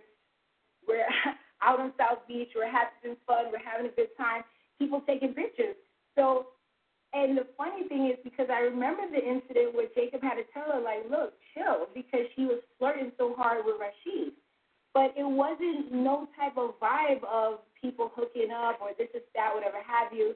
It was no, you know, and people, I mean, the drive back, people was crying because it was just like, you know, I can't, you know, they were just, we were shocked how a lot of the boys are living after they left the community in such devastation, and they were shocked at some of the things that we were living through, and they were just like, I can't even wrap my head around it, you know? And so when the trial comes up, and come to find out, people are like, oh, look at these pictures, and it's just like one of those things where, you know, some of us was up before the other people, so we went and banged down the door, jumped on the bed, like, hey, wake up, being silly. Somebody's taking a picture, and it was like, oh, yeah, see, there's stuff going on, because there, you know, it's like, it wasn't even like that, you know. So for whatever reason, Sarah at some point turned this ultra Nawapian, which she wasn't even, you know, like her dad left years ago. She wasn't in the community with us. But she started, you know, when the case was being built and all that, and they were like recruiting people, and they got to her, and all of a sudden she started shaving her hair and wearing a minty braid. She wasn't wearing those things before, you know. So she made up these things that collaborated with what they were saying, which they told us they was going to do. Because when the wind started picking up, that there was an investigation going. They were trying to figure out who's involved and this is that. I remember Leah, when the doc's daughter, you know, was it Leah on pair? One of those. Which one? I think it was Leah. Yeah, Leah. Okay. So she called me, and she was even trying to insinuate, like, why are you saying these things? Is it because you didn't really feel like family? Is it because of, you know, Med-E? Because, you know, my sister has Down syndrome.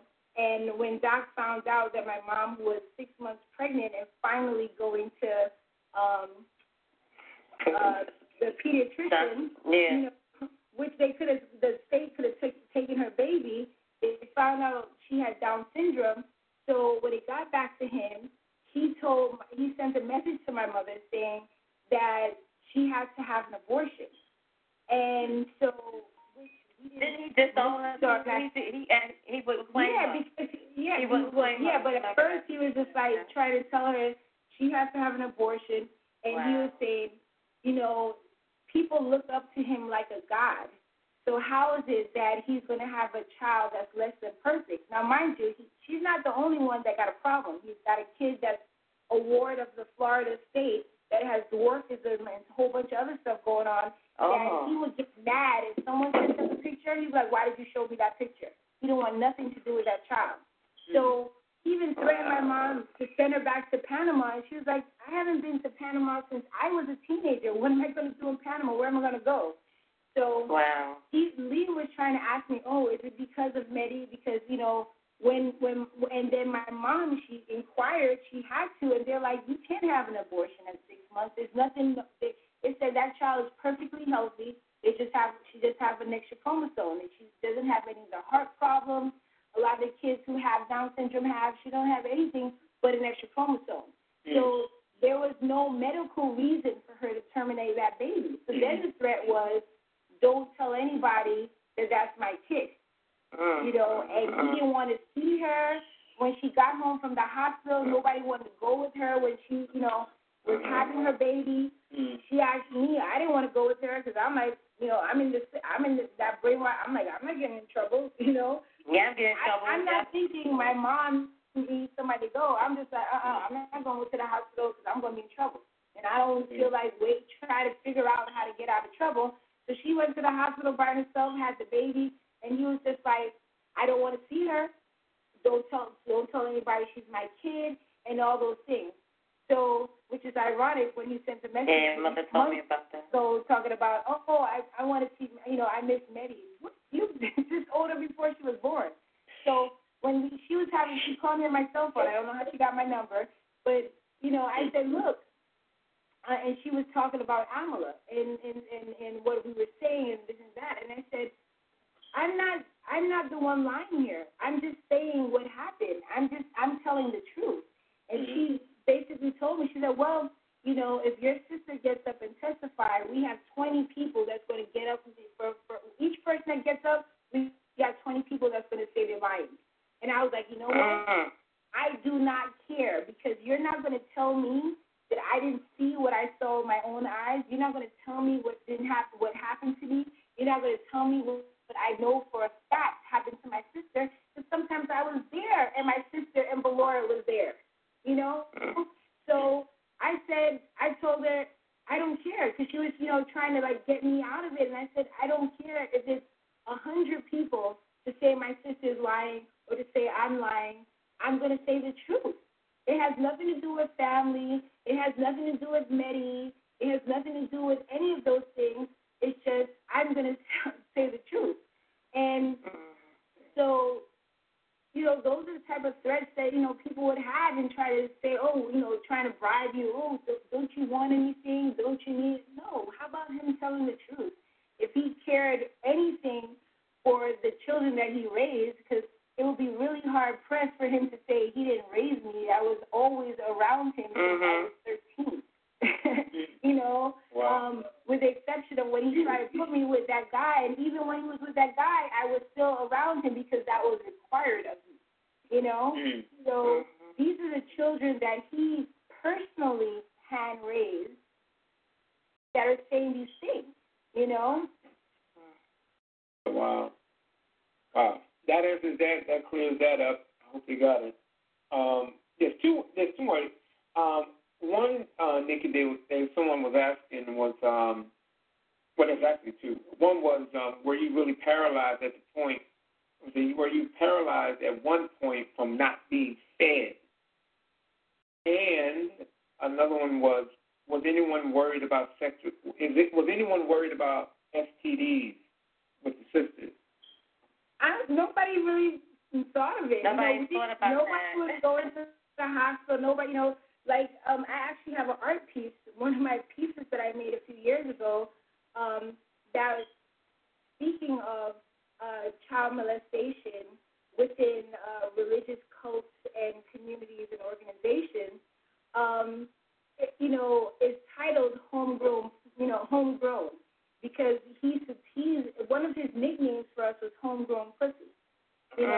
So his thing is he felt like he didn't have to worry about nothing because we're only with him, and he's not talking about anything he has or anything like that. So there was no concept of that. I mean, there was like a nurse on the land, like if there was something wrong, but if nobody knows, like there's nobody going to the doctors. Like I heard one of the ignorant posts, like, oh, tell Tonic to produce a medical record. Nobody was going to the doctor. I mean, if you were pregnant about to have that baby, you would go and they would have to tell all these type of phony excuses of why they didn't go to the regular doctor checkup. But yeah, when I was between 17 and 18, I went through this period that I started becoming numb. Like I would go numb from my knees down. It started where from that my knees down, like I just collapsed. And I was kind of embarrassed. I was like, oh shit, I didn't know what to do. I couldn't stand up, and it would happen, and then it would go away, And I didn't want to make a big thing about it because the thing is, Doc didn't like sickly people around him. So I wasn't trying to have any. I wasn't even thinking, isn't that odd that you just collapsed from not being able to stand on your own 2 feet? I was thinking, I don't want to go to the hospital. He's going to put me out. So it would go numb. I remember one time walking to go to work, and I was going down a hill, and my legs just gave up on me. And so I scooted my way to the tree, and someone passed me, and like, oh, you okay? And I'm like, yeah. And then it came back a little later, like, you seem to be in the same spot. And then I had to say, like, oh, I can't move.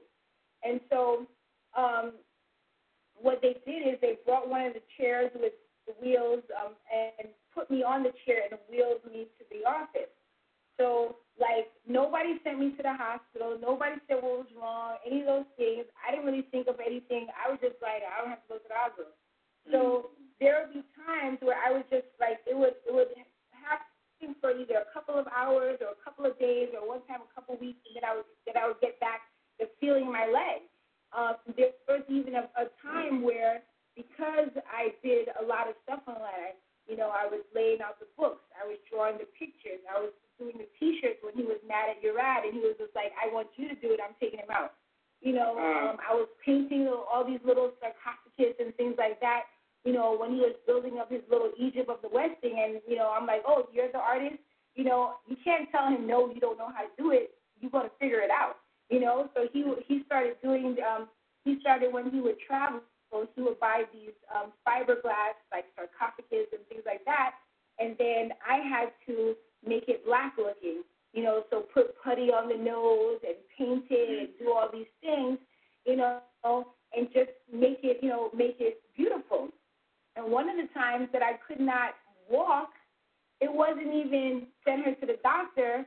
He had them, because one of the studios that he had, and it was like an enclosed space, it wasn't even a large space, he told them to get 2 rolling chairs, put me in the rolling chairs, roll the chairs to the sarcophagus, set up the paint, and put the sarcophagus so I could paint. So even though I was paralyzed from the waist down, I was still doing my work.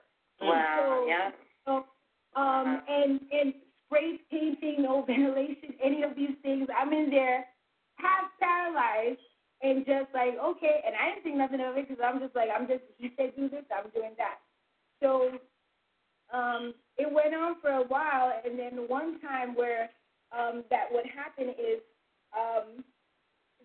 we had bunk beds at one time in 103, so I'm on the lower bunk bed, and I woke up really early in the morning, and I was numb, because sometimes the numbness will go up and, it get itchy because we can't move. It's just, your skin and everything starts to itch. So I woke up one morning, and I couldn't move, and I was just hoping that it would go away because sometimes it would, but it kept getting further and further up. So I couldn't even move my hand. So I tried to, because I still had some feeling in one hand, So I tried to pull myself up, and I fell on the floor. So I tried to like roll myself to the bed to try to pull myself up, but I couldn't get up. So after some hours, and people started waking up and stuff like that, and they're like, "Oh, what you doing?" First, I tried to play it off again because my thought was I don't want to seem like there's something wrong with me. So they finally had to tell somebody that I can't move. So they lifted me up, put me on the bed, whatever have you. Someone gave me a stick because like my legs started to itch because I hadn't moved it in some hours. And I had to have been 18 at that time because my mom was pregnant with Zoraya. So, they didn't know what was wrong. So at some point, after half the day went by, and they said that, someone said she needs to go to the hospital. So at that point, and I'm thinking, like, what was I thinking? Because I started to cry to my mom. I was like, I don't want to go to the hospital because I thought he was going to kick me out and send me to Atlanta if I went to the hospital. Because there was already an incident where I passed out, because I was, like, working like a mad horse, and I was bleeding for over a month, and I literally blanked out, and the doctor, one of the nurses, she wasn't a real doctor, but she was someone that was interested in medical things, so in the lab, she was a nurse. People went to her, and she was kind of new, and she was like, you got to go to the hospital. And I was just like, I'm not in the circle that goes to the hospital. Even in the outer circle of people who go, I'm like on the inside of the circle. We don't go to the hospital, And so she had to tell me, there was an incident where she had to tell me, you have to go to the hospital. It's not normal for you to bleed for over a month, and you blanked out, like you faded out and passed out on whatever you were painting. So I had to call him because it was, some sisters, when they had to go to the hospital, they tell the office. But because of the caste system and me being in the inner circle, I don't go to tell the office and ask the office for permission. I have to ask him directly. So I called him, and I wasn't even owning it. I was like, well, this sister says I have to go to the hospital because I'm bleeding. And he was just like, well, you could go if you want to, like a threat, And I was like, I don't want to go to the hospital. So, like, oh, you could go if you want to, and I already knew what that meant. So now when I'm, like, numb, and I started, like, it felt like there was pressure here, and so it was starting to affect my breathing. Like, I was, like, having to force myself to breathe. So my mom was like, you have to go to the hospital, and I just broke down crying because I was like, I don't want to go to the hospital. He's going to kick me out. There was no old people there. There were no sickly people there. There were no fat people there. Any of those categories, he would ship them somewhere else, Because he wanted a certain amount of people around him. He wanted to, he would always say, like, yeah, the people here are the best of the community. They're the better looking. They're the cream of the crop or whatever have you. And we're not fat like some of the sisters. And even an age group, like some of the older wives. If you wanted two old people, he put them out. Yeah. So that was my concern. And my mom, who was like 8 months pregnant with my sister, she had to throw me over her shoulder and carry me and they put a chair in the shower because, like, I woke up that way, so I didn't bathe and everything. They're like, at this point, everybody's like, you have to go to the hospital. So I'm busy trying to beg my mother not to send me there. She lifts me up, carries me down the stairs with her pregnant 8-month belly, puts me in the chair in the shower so she could bathe me so I could get ready to go to the hospital. So they take me to this clinic, and the doctor at the clinic had said that what it seemed like was happening was something they saw with, like, big people. So they said, well, we have to do this test where they inject the vein with this blue fluid so they can take an X-ray to see what's going on. But the problem was the symptoms that they thought I had, they were having a problem because I was so skinny. When I was like 25 and like 109 pounds on a wet day. But The problem was they were having a problem finding my vein because I was so skinny. And they said usually when they have that problem with people, because they're overweight, it's easy for them to put the fluid in that vein and do their x-ray. So they did that. They still didn't see anything. And at some point, the doctor said, I have to go to the emergency room because I didn't know, like, the reason why I was having trouble breathing is because my heart was slowing down. So they said they called the ambulance to pick me up from the clinic and take me to intensive care. So when I got to intensive care and, they put me up to all these heart monitors and all this stuff, so they were trying to figure out what was going on. So, they're trying, they're trying to diagnose me, and they don't know, and it's just like the numbness is, steadily creeping up, and I'm having harder and harder trying to breathe. Yeah. So, they put these, when they do the test where they like hit a nerve and your leg jumps up, so they were trying to get a response. Reflex. So, so when they wasn't getting any reflex from my legs and my hands, they put these electronic things on my fingers, and they were giving me low-grade electric shocks to see what's going to make me move. So they kept turning up the intensity of it. I was crying because I was feeling the pain, but I was not moving. So then they had diagnosed that they thought that I had this disease called Guillain-Barré. So they told my mom that they had to do this procedure. So I don't know if you see the scar. I have the scar right here, a keloid. So what they told my mom that because they were like, her heart rate's dropping. She's not responding to the, they was giving me all this electric shock. I'm crying, snotty nose, everything, but I couldn't.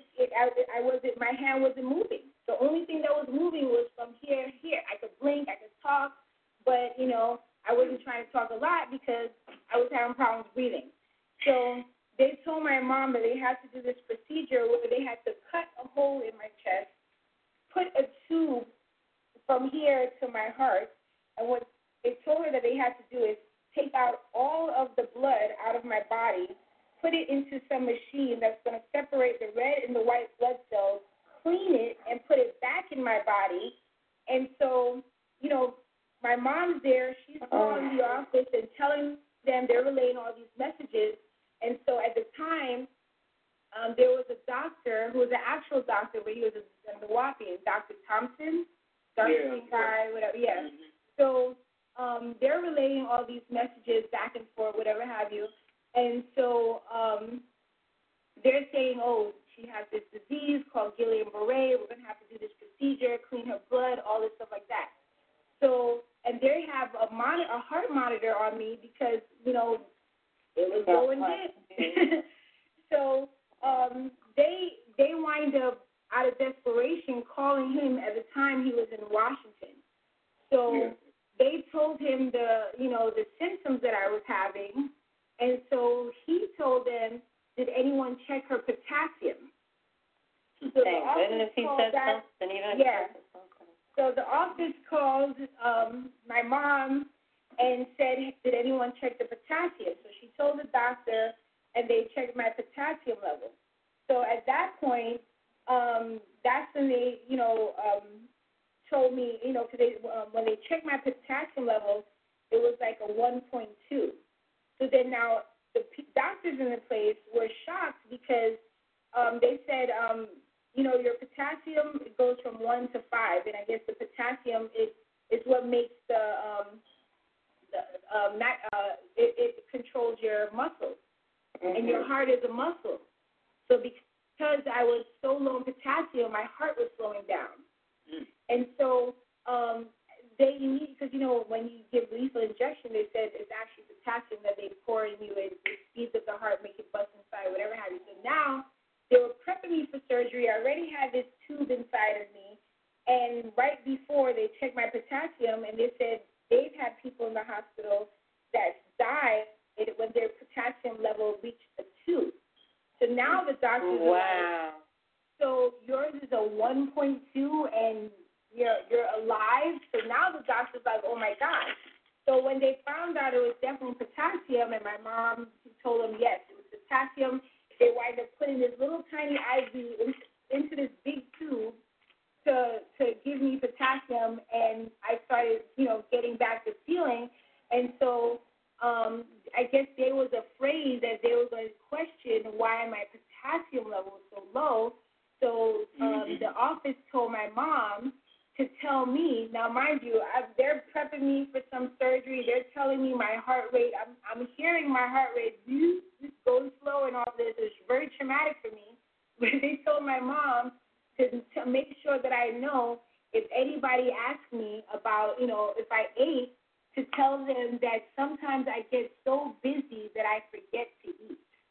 Because they didn't want it coming back that oh my goodness. I was malnourished and that did something, So they gave me potassium. I was in intensive care for about a week.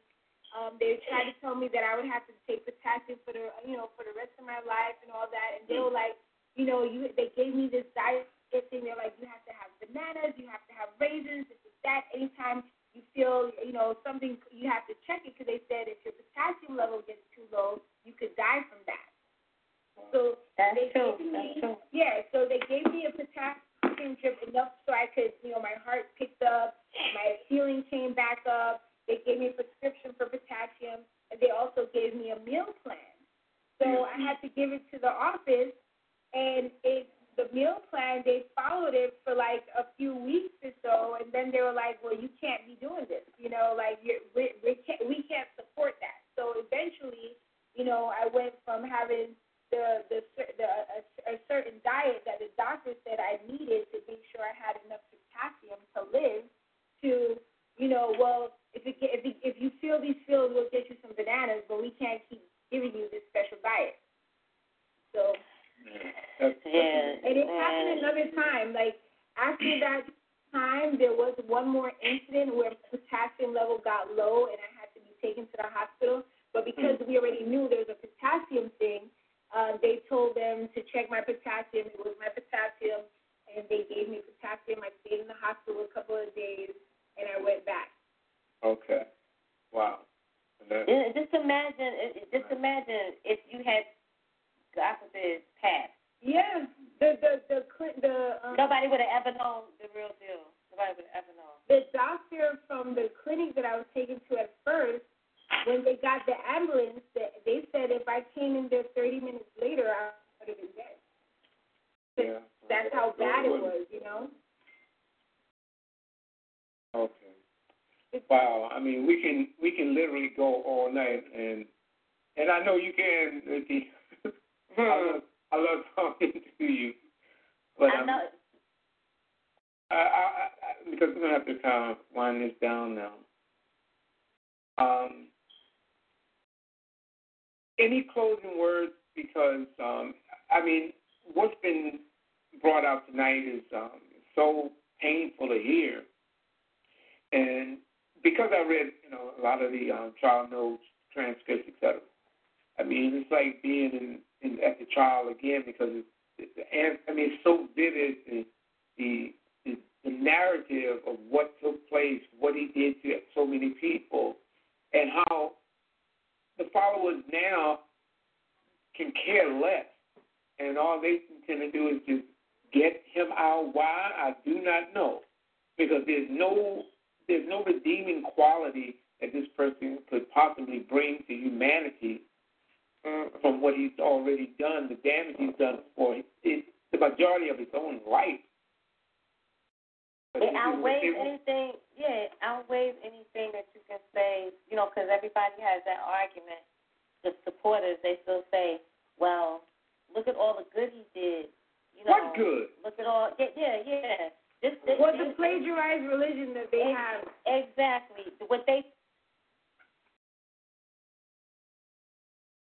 been enlightened. This is just what I hear a lot of people saying to me, in terms of, oh, well, look at all the good he did. Okay, but he may have enlightened you.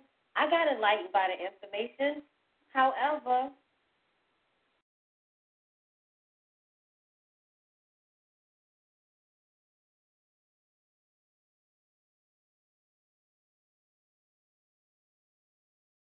It is Ryan here, and I have a question for you. What do you do when you win? Like, are you a fist pumper, a woohooer, a hand clapper, a high fiver? I kind of like the high five, but if you want to hone in on those winning moves, check out Chumba Casino. At ChumbaCasino.com, choose from hundreds of social casino-style games for your chance to redeem serious cash prizes. There are new game releases weekly, plus free daily bonuses. So don't wait. Start having the most fun ever at ChumbaCasino.com. No purchase necessary. VGW Group. Void where prohibited by law. See terms and conditions. 18+.